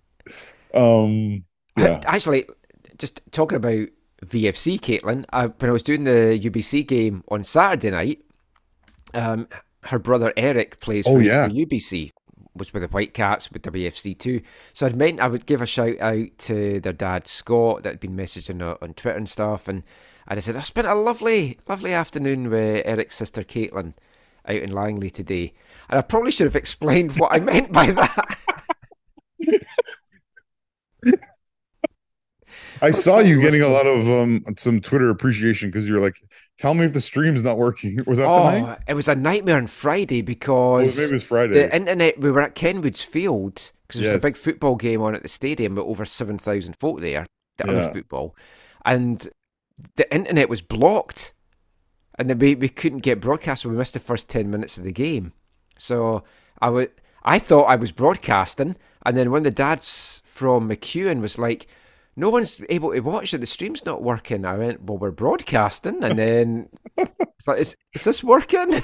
Yeah, so you're like, please tell me if it's not working. And it sounded like parents were like, thank you for letting me see my kid play. Yeah, so, I love doing the college games and just watching the next generation stuff as well. And we're actually, the next extra podcast, which I probably will bring out this week, actually, is going to be a college special. I've been doing lots of interviews with the UBC players after the game, and UBC at the moment unbeaten on both the men and the women's side. The men are 8 wins, 2 draws from their 10 games. The women, perfect 8-0. Nice. And playing some really, really nice stuff as well. And I know we're sidetracking from CPL, but I want to give a shout out to Danny Steer, the UBC Thunderbird alumni, record breaker in Canada West. She went down to the A-League last year and was playing with Western United down there. Came back and played this summer League One BC. Just signed for Fenerbahce in Turkey. Oh, wow. Awesome. What an experience that will be in those Turkish fans. What, sorry, again, sidetrack question, but what percentage of those sides are playing for Nasamat? For UBC? Yeah. Basically, I would say 90% of Not So Hot's team is UBC players. And then Jesse added just some NCAA players that had came back. Oh, and the Indigenous ones as well. So maybe 85 to 90% of Not So Hot's players are UBC players. From on the men and the women? Yes. Cool. But then UBC had, like, there's some UBC players that live in Nanaimo. So they went to play for Harbourside this past season. Some are from out east. Like, they've got a rookie who's going to be in the podcast, Sarah Rollins. Don't think she's related to Dwayne. I should have asked her that. But she is phenomenal. Like, she's been playing the last 2 years as a 17 and 18-year-old in League One Ontario, and she was voted the best under-18 player as a 17-year-old last year, and she's playing against all these older players. So she's come into Canada West in her rookie season looking far from a rookie. Then you've got Sofia Ferreira, who I think's only in her second year at UBC, is away just now with the Portuguese under-23 team. So there's some quality talent on UBC just now, both on the men and the women's side. The men have got 12 Whitecaps alumni playing for them. So in the past, a lot of them would go down to NCAA. I think COVID's changed a lot of that, and folk are wanting to stay closer to home. And some of the football they're playing just now is just phenomenal. And they've got their striker just now, Sebastian Jakowski, 13 goals from the 10 games so far. He's on record-breaking pace, and he's in his last year with UBC. He's applying to get his Polish passport and wants to go over to Europe. So if you can get out and watch some of these UBC games, highly recommend it. Fantastic team. Speaking of tangents, is COVID making a comeback? Looks like it might be. Hopefully not too bad football-wise, but yeah, it does. This does seem to be a variant hanging about. I know that's not what you had, and it's not what Har had either, but there's a lot of sickness going about, and a lot of kids seem to be off just now. So, well, here's my concern. I literally just felt my throat was a little bit off, so I just took one of the home tests. But in my limited understanding of these things, I was just like, well, this home test I'm taking, like, would it be able to pick up new variants? Would it be? See, I don't know. And it's like that. That's the thing, because all my I'm tests have all expired. I looked at the date the other day on them. Oh yeah, and this was so brief and so short and whatever. I'm pretty sure that's not what I had in obviously the test I took out of an abundance of precautions. Yeah. No, but I asked that more for just like general. Yeah, I don't know. It's because I know the flu vaccine this year, you can choose to have another booster shot for COVID with it. And I was saying to Caitlin, I don't know, is that going to even protect against the new variants at this stage? So it's like getting a booster that's not necessarily going to be... Don't want to go all COVID conspiracy theories and anti-pharma here. Yeah. But we're not anti-farmers. We like everyone from Edmonton. Which brings us back to our CPL chat. Because we haven't finished talking about the winning goal for Vancouver FC. Oh. It's gone down as an own goal to Daniel Nimick. Was it Hundle? It's Shan Hundle got the credit in the stadium, yeah. I had left the press box because I was desperate for a pee and I had to go pee before the post-game. You didn't bring a bottle up with you? Well, I was going to do it. Folk wouldn't have known if it was rain or not from how high we are in the press box. Which, incidentally, no one could use their laptop because the rain had flooded all the seating area and stuff in the press box. Did you just break out like a chisel and a stone tablet? I like to write things down anyway. It drives Gideon nuts when we're doing the commentary because all my notes are handwritten and he's trying to like take a look at something, he can't read my writing. Sometimes I can't read my writing either, which makes it even more difficult. But I think that makes you a doctor. So you should be able to diagnose COVID. I always wanted to be a gynecologist. In many ways I was when I worked in the bank. Moving on, I'd come down the stairs and I saw it was a VFC break, so I ran up the other stairs and I managed to catch the goal at least. And wow, that was a wild celebration. Yeah. You can see, you can see how much it meant to them. And in the pre-match press conference for this game that I was on with Alex, I asked AFTN, is it a priority? Like, or how big is the push, for you as coaches, as staff, for the stewards of the club, for the, everyone at the club to not finish bottom? He said, yeah, this is real. Like, we do not want to finish bottom. It's a high priority for us to not be the worst club in our first season. Well, it looked almost certain that you wouldn't until a big win for Valor today that's kept it interesting. Yeah, but we're still ahead of them. Yeah. On wins, I believe is the... Yeah, which I wasn't sure what the tiebreaker was, but after the win that you had midweek against Valor, obviously, I then worked out what the tiebreaker was. But yeah, it's going to be an interesting battle down the stretch. I think VFC will not finish bottom. I think they'll take points off York in that last home game. I hope so. Not sure about Pacific next week, but I think you'll finish in style. And this was the first back-to-back wins of the season as well, so another first in the first season after beating Valor midweek. Yeah. Somewhat controversially, as I mentioned to you, you've had a lot of refereeing decisions go against you this year, but you dodged a big bullet there as Anthony White handled the ball not just with one hand, but with both hands in the box, and somehow it wasn't given as a penalty. I think he played volleyball at one point in his high school career. But no, I mean, in all seriousness, I was talking to a friend about this recently, and it was like, we've lost at least 12 points to officiating this year. So to not have or to maybe potentially have, gained 2 in that Valor game, I hope I feel no remorse. No. I genuinely thought Phil DeSantis was going to be sacked on Thursday morning after that defeat, and he still might be at the end of the year, but yeah, like I said to you as we were messaging about this, I think it's strictly a financial thing. Oh yeah, they cannot afford. Yeah, I think if his contract is ends at the end of the season, then that's when he will be departing the club. There's no, within the Winnipeg Football Club, who owns Valor, there's, I think, no margin for being able to say, yeah, let's get rid of this coach now because it'll help us in the last game or two or whatever. Did I not see this week? Maybe it was last week. The Valor owners saying, like, having a go at the crowd and saying, if you guys aren't going to come up and support the team and put money into the club, I'm going to stop putting money into the club. Paraphrasing a little bit. Well, there's been awkward things off and on all season between the supporters of Valor and the stewards of their club. Well, I know there was the big Twitter storm before the TSS match where they were going back and forward, and then the TSS result then did not help issues in that regard. Yeah, and there was stuff that kept on going after that as well. Yeah, I didn't see the most recent thing that you're talking about, so I can't really comment on it, but yeah, I mean, that situation is not a good situation, and no, and it's not great at York either. And it's like, if York don't make the playoffs this year, I mean, there's got to be a lot of questions about York's future as well, and that would be terrible for the league.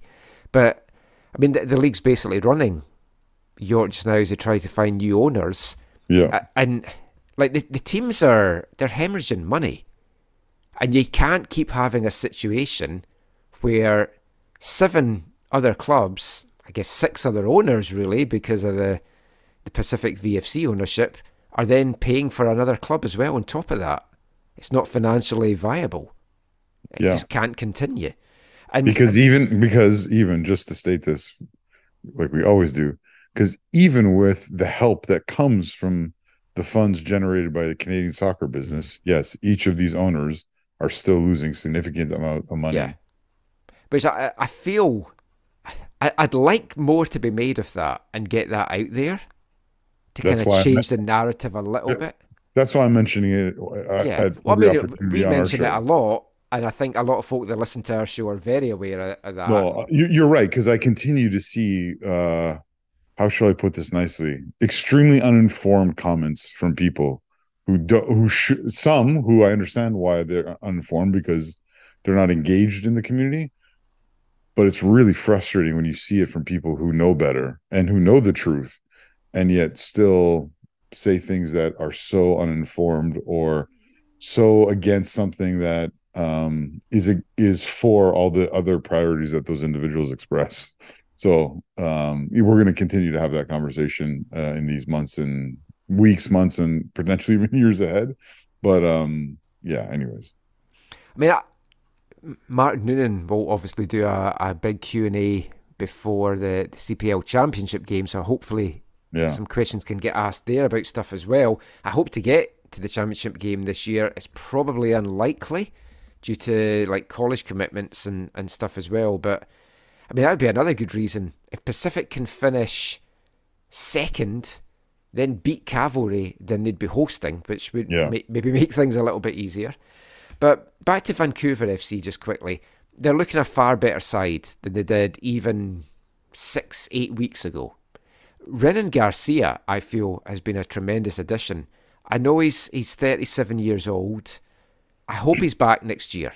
He's a player that you kind of need to have in this league, because it's like you can have attractive young players, and if you've got the choice of an attractive young one or a more mature and experienced older one, we know what Wayne Rooney would pick.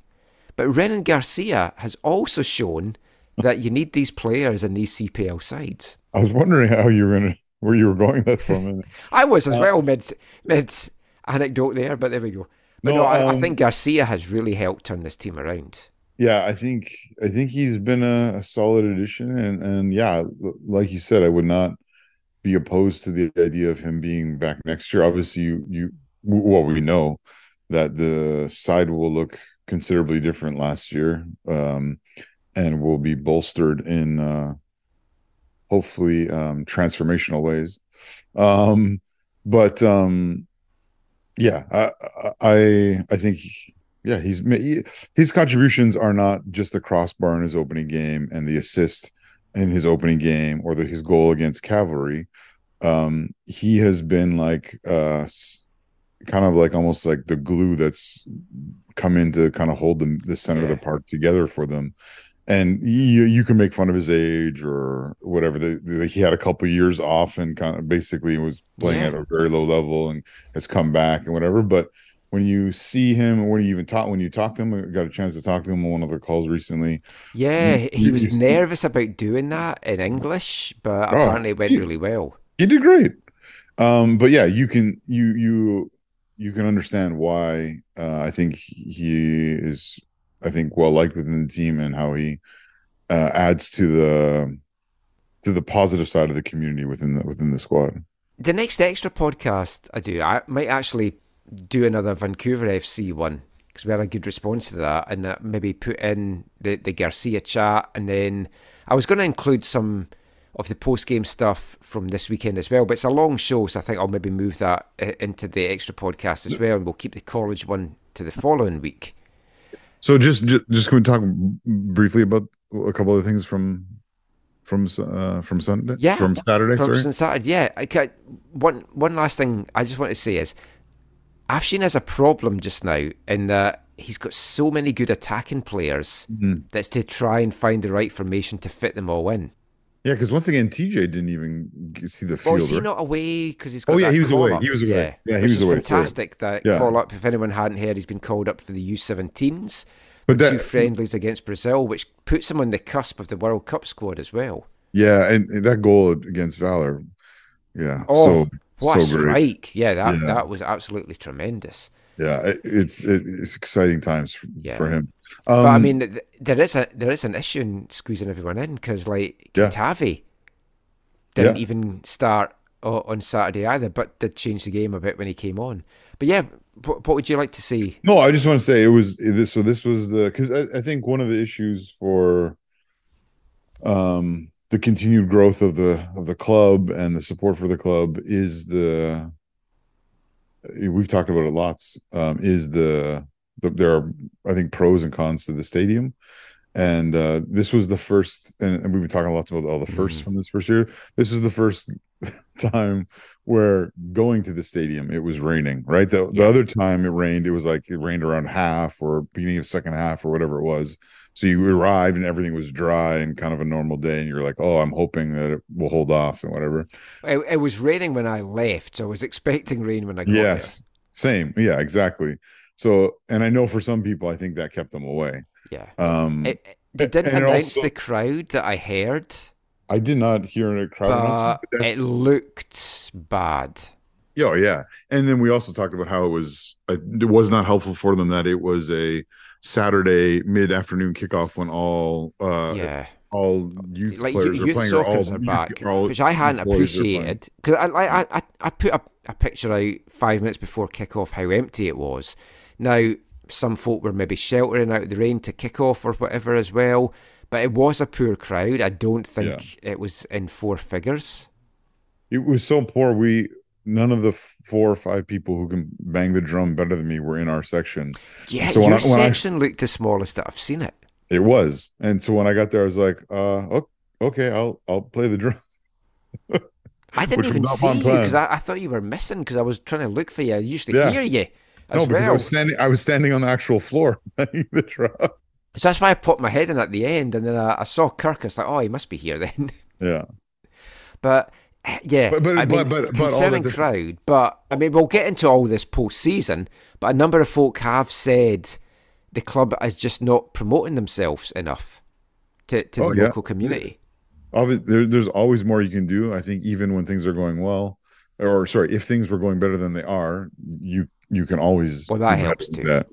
The one that I also just want to say, even though it was again small and wet and not an attractive day to be in an uncovered stand, Um, the it was fun just being together with people, enjoying a really good match of football, and then it was also really great to have another victory, and even the way it happened, and yeah, it was really great. And it was fun for me because I had some friends who I brought along, some people who had never been before, and all that kind of stuff. So that made it special as well.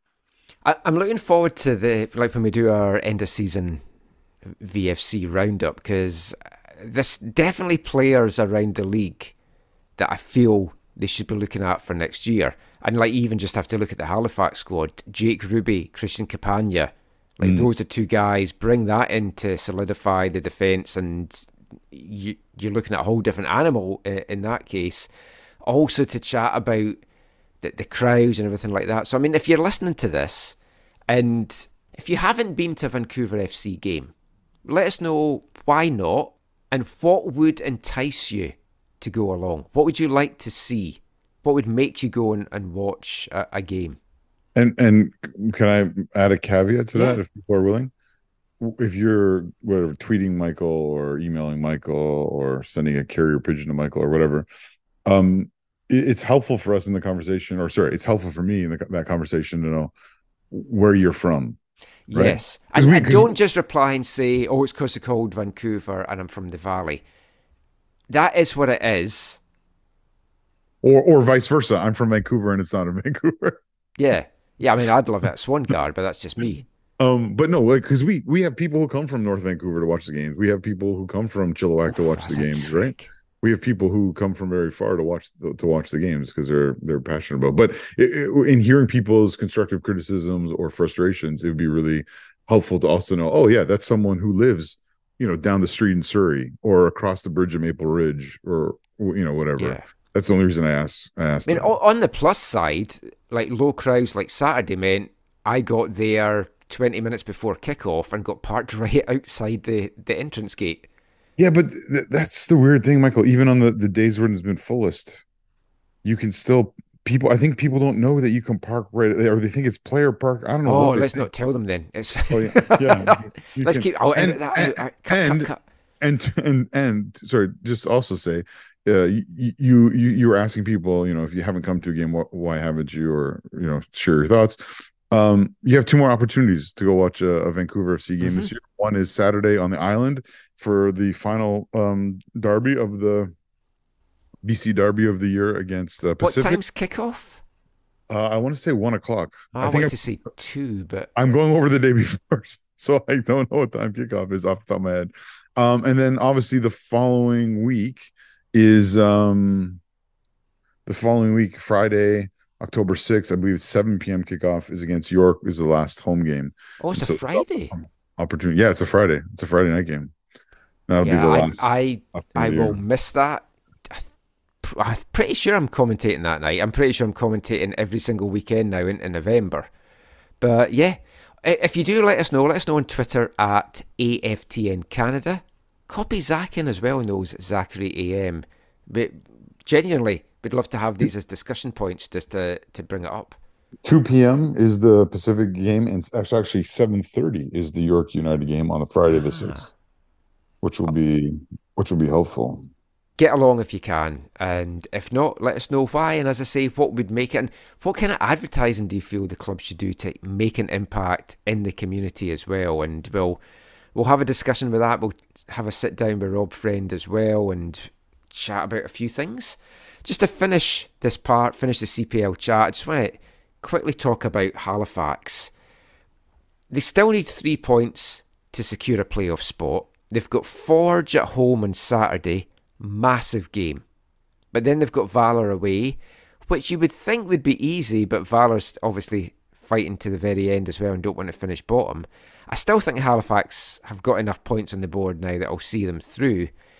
The other little rankle for them is they are one of 4 clubs that still haven't hit their under 21 minutes. Yes. And because of that, they had to play a number of young players in that game on Saturday.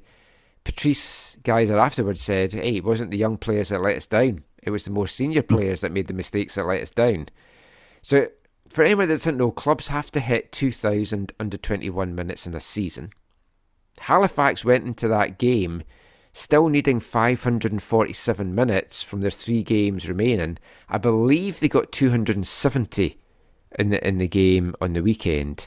Now, Patrice spoke very passionately about that because I asked him a question about it after the game. We'll do this in a future show, but I just want to quickly touch on it just now, Zach. What's your thoughts on the rule? Because I don't like it.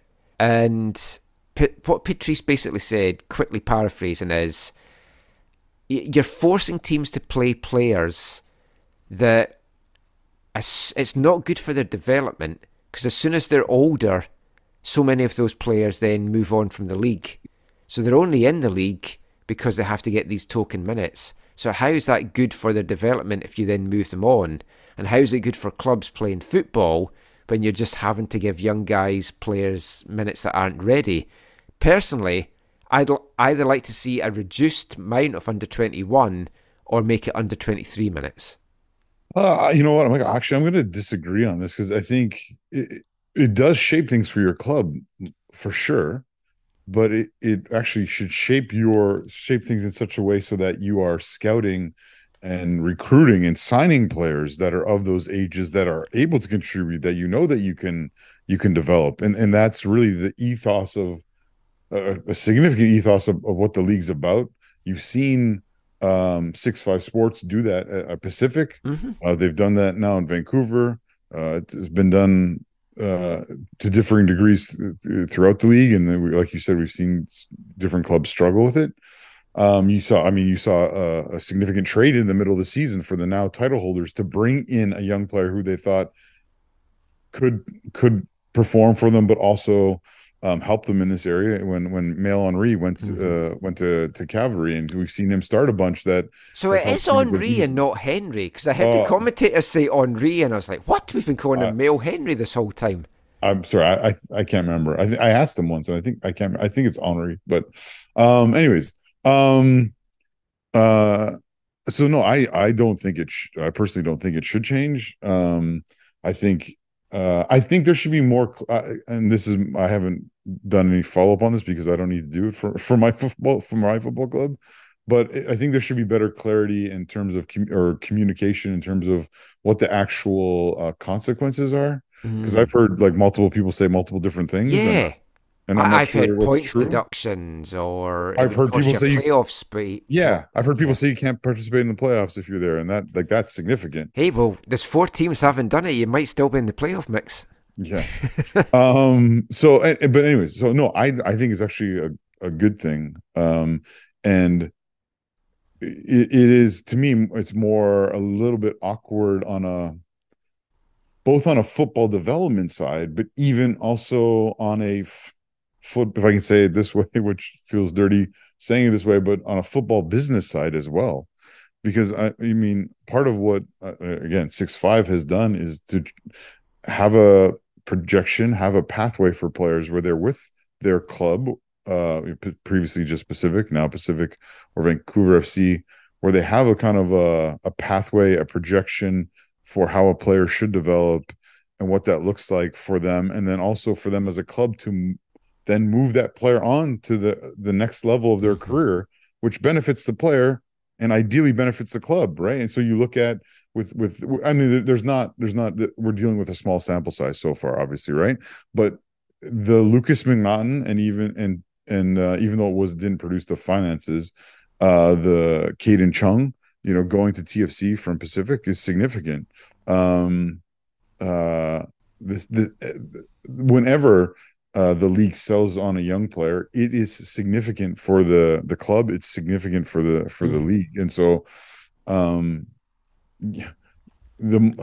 guess all that to say is you need to be recruiting young players who you can develop and who can actually contribute to your side. Yeah. So if my counter argument to that is it just makes the league a development league, and if you want to be seen as a top tier league in North America, like, you don't think of the USL Championship, as a development league. You think of it as the second tier in American soccer. Yeah, but here's the thing, Michael. Even leagues as prominent and significant as Liga MX has had these kinds of regulations at some point. I don't think they currently do, or don't know what it currently looks like in their leagues, because they know that it's the best for the development and the growth of the sport in the country. But also, it is very helpful for them as clubs to be able to produce players that they can then sell, which help with all the financial realities of it all. So I'm not saying your concerns are not legitimate. I just think they need to be balanced with these other elements in terms of developing players and the long-term financial realities, right? Like the Lucas Mignon thing, I can't tell you how significant that is. I don't know all the numbers, but don't get me wrong, but it was very, very significant. Because then did they get a sell on when he went to Nashville? I'm not sure.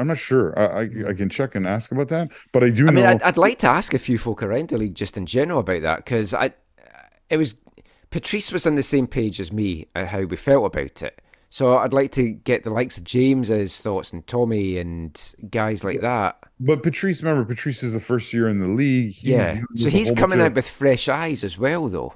Yeah, but he's also coming with where he's dealing with a whole bunch of new realities, because this is the first time he's at this level. And I say that with all due respect to Patrice. Because I've talked to people who know Patrice very well and think he's great and think he's a breath of fresh air within Canadian coaching and the CPL in general. So I have a lot of respect for him, even though I don't really know him. So I'm not trying to speak negatively of him. I'm just saying I think there's a bigger picture that this is a significant thing. You're right, Michael. Long term, like the big picture, and when I say long term, I mean long term in the sense of, hey, the league long term wants to have promotion relegation, as well. Like long term, yes. In 15, 20 years, will this still be a part of the league? Yeah, maybe not, because it'll get to a place where the realities that are part of this or that are significant to this will just be how clubs do things. They won't need the training wheels to say, hey, this is important, you need to do it. And so maybe it won't be an issue in down the road, but for now I think it's helpful. And you're right, though. We have seen this year how it has impacted things, where you've seen club like we didn't talk about it, but I said to hang out with people at the stadium this weekend, I said, and I think this might be an issue about minutes for young players, so it might not be. So I apologize if it's not. But as soon as I saw the lineups for the Valor away game, and Yesley was not in goal, I was like, I'm pretty sure we're going to win this game. And I think that's why, I know, like for York, right? That's why they brought in the young Di Rosario keeper, right? It was because not because Nico's not quality. It's because they needed minutes, so they brought him in on loan for a month or something and played him for four or five games to help them, because they were one of the worst in the league. I mean, Valor are second in the league with their minutes. The four clubs that are under the 2,000 is Cavalry, who now have a chance. They've already clinched first. Yeah. So it's like they can play their young guys for these remaining games and get these minutes easily. Forge, to an extent as well. York doesn't really matter too much maybe for them, although they are still battling for that playoff spot. And then Halifax have been worst of all. So last thing I'll say in this for now, because I would like to have a big debate about this later on and get some other coaches and things views, is if you're wanting to get people to come and watch this league, I love this level. I love watching young players. That's why I go and watch college. That's why I watch VMSL, everything like that. To me, I find it good. I find it exciting. I don't know that the appetite for that is there in big enough numbers to make it work to get attendances in. Because if people look at it as it's a young league, it's a development league, I think you will struggle to draw crowds. Like even back in the Whitecaps USL days, they could easily get 3,500 to a game. Getting regularly over 5,000, my understanding is it was a bit of a hard sell sometimes for them. Yeah, these are, I think, a bit of apples and oranges comparison, though, Michael. You're talking about a club with decades of long history where they used to draw tens of thousands of people. Yeah, I'm just talking it's like lower league and appetite for watching lower league. And the Whitecaps level in USL is better than what the CPL level is. Yeah, I understand what you're saying. But I would say also I don't think things are at a place, Michael, where most people know about this rule. Well, yeah, right. So that is, I guess, true. I don't think this is stopping anyone from coming to watch CPL in general, and specifically for Vancouver FC. Yeah, and I don't think I've talked to anyone who has come and been like, "Oh, this is something that would keep me from like becoming a season ticket holder or engaging deeper or whatever." Right. In fact, at Vancouver FC, and I think maybe some people on the island would have similar experiences, is it's like, we like that our club is producing exciting, young, talented players, and we get to see them grow. And then kind of like, you and your fellow owners at TSS, right? You get to, that you're a part of this larger football ecosystem where you get to enjoy you get this certain enjoyment out of seeing one of your own players continue to develop and progress. And, once they're over, always they're over, I think, as you're saying, yes, right? And most of them are aged 23 to 28. So maybe that's where I'm coming from. Yeah. It's like these guys aren't getting signed to CPL because they're deemed to be too old. Yeah, that is true. That is part of the issue. Well, that's probably only. That's part a whole other issue. Let's just wrap this up. But I will say, look, like obviously this year maybe feels like a bit of an anomaly, but like it's been incredibly exciting having a player like TJ Taheed. Yes. Very, very enjoy exciting. Him while you can. Yeah. Before he joins the Whitecaps. I'll also say one last thing about from Saturday. It was really, really nice to have just a few moments to catch up with Danielle Henry. I have a lot of time for Danielle Henry. He was always really good and to connect with when he was a Whitecap. So I just got to catch up with him after the game a little bit. Also, he gave his kit from the match, I think, to one of the fanatics who was a gentleman named Logan, who's in the wheelchair accessible section, which is behind the benches. So I think he was, having some banter with him. So Danielle gave him his kit and signed it and whatever. And but yeah, anyways, it was really, I didn't know that till later on, but it was really, really good just to catch up with Danielle and hear what's going on in his life, hear about the journey he's on, the struggles, the challenges, the excitements, some of the joy, some of the yearning for what's next, and all that kind of stuff. It was really, really good to see. Even though it was brief, it was really, really good to see him.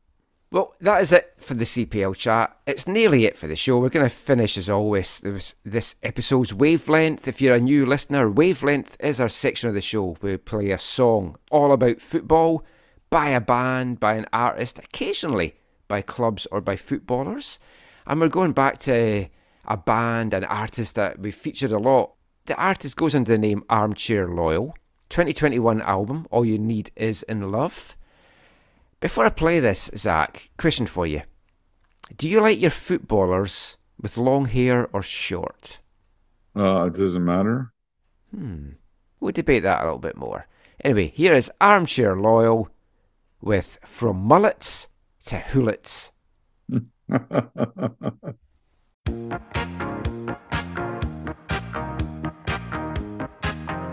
In the cup for Tottenham.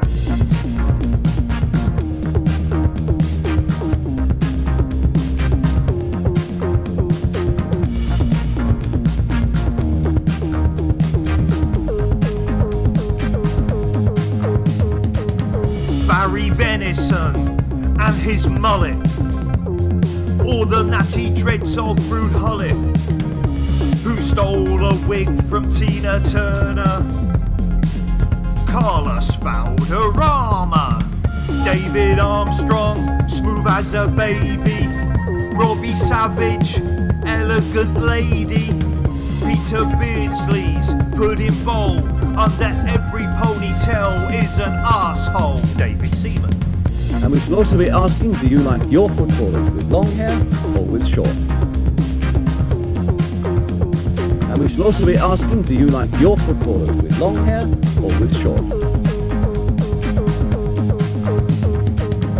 Ian Walker's parted curtains, or the highlights of Mersons. Is that Rod Stewart or Alan Bailey? Is that George Berry or an Isley brother? Johnny Metgod had an island. The neat and tidy Barry Diamond, Colin West and his Spandau wedge, Jason Lee's pineapple on his head.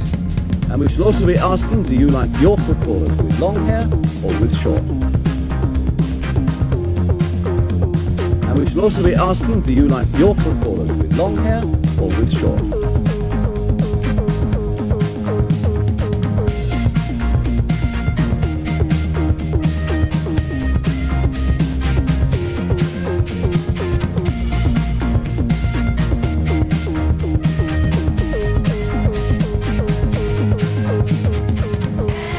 Do you like your footballers with long hair or with short?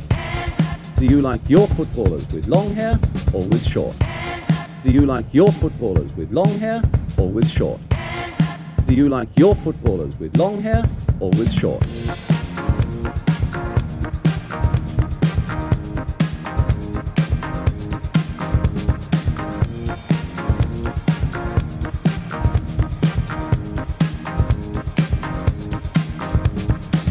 The Do and Tash combo made beautiful men. Mickey Quint's mushmirkin. Souness had a fanny duster. Jimmy Case a proper yosser. Terry McDermott and his snot mop. Willie Miller, lip caterpillar. Rudy Voller, dodgy film star. Mercury or Grobbler. And we should also be asking, do you like your footballers with long hair or with short? And we should also be asking, do you like your footballers with long hair or with short? And we should also be asking, do you like your footballers with long hair or with short? And we should also be asking, do you like your footballers with long hair or with short? And we should also be asking, do you like your footballers with long hair or with short?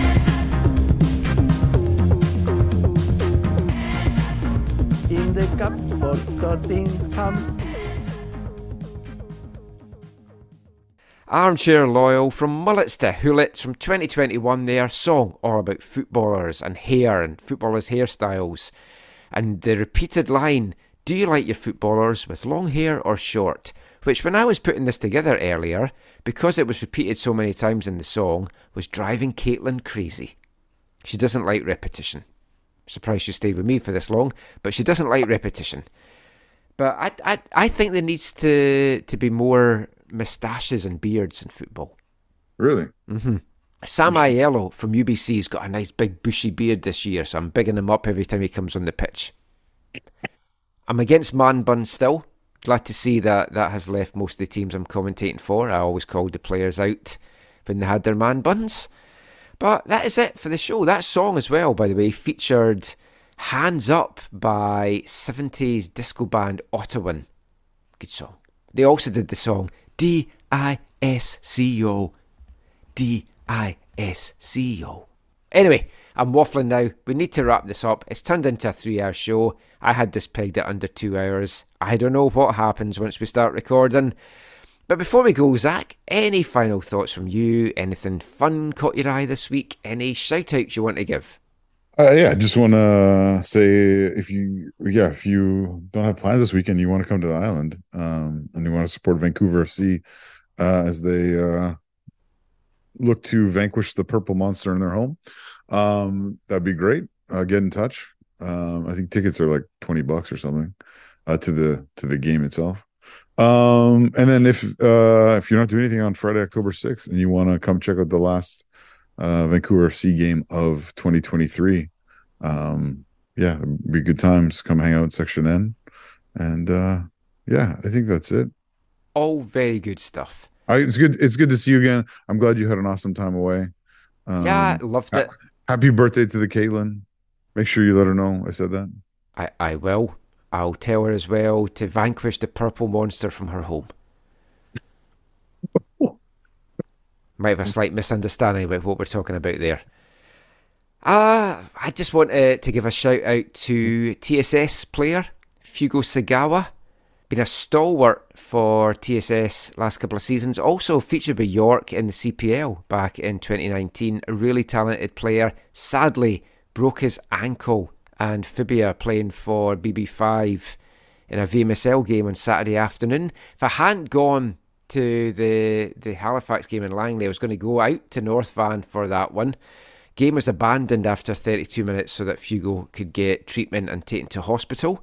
So wish Fugo all the very best. It's probably going to be a long road to recovery for the young lad. Really nice guy. So wish him all the very best for a speedy recovery. Speaking of speedy recovers, we didn't talk about Dadaluke. Oh, yeah. I looked at earlier and I hadn't had an update on that. There was, if anyone hadn't seen it, was a big collision in the Pacific Forge game. Dadaluke and I can't remember the Forge player, both taken to hospital. It's not often you see an ambulance on the pitch, and when you see that, you know it's been quite a bad injury. I saw something from Pacific that insinuated that he was recovering. Here, I'll read it to you. Our thoughts and good wishes are with... This was from last night, yeah. Yeah. Both are in stable condition after a collision in today's match. Yeah, I haven't seen any update today. I was trying to find it. So, yeah, wish them all the very best as well. The third time Pacific this year has had a game stopped for a serious, lengthy injury. Yes. One of them obviously being with Ali Ahmed in that Canadian Championship game. It's like so tough for the players to deal with that. And yeah, best thoughts to all of them. Thank you for being with us. We'll have another episode soon. I know this has been a bumper one, making up for lost time. I might even bring another one out later this week because I've got a couple of interviews in the work, both Whitecaps and CPL related. But until next time, give us a follow on Twitter, AFTN Canada, YouTube, youtube.com/AFTN Canada. Should be getting out to my first VMSL game of the season on Friday night, so looking forward to that. Got a free Friday off from commentary. Should be heading up to Surrey for a top of the table clash with BB5 and Inter. Should be a good one up at Newton. Kick off at 8:30. If you want to leave us a nice review and some ratings on wherever you listen to these podcasts, that always helps out as well. We'll be back with another one soon. Until then, thanks for listening. Take care, and as always, Mon the Caps. Bye everybody.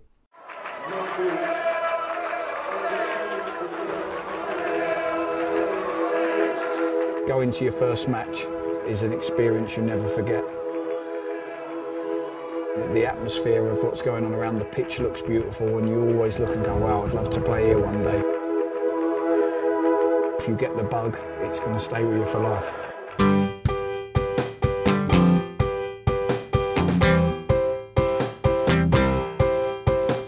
10 minutes left, yeah, but there's still some time. It's not the final score.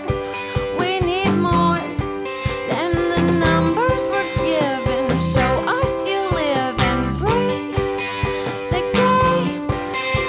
You're more than a name. That's what we came for. We can bring you more than the score. Every story. Let's take this thing off of the field into the real world, away from the numbers, away from the numbers.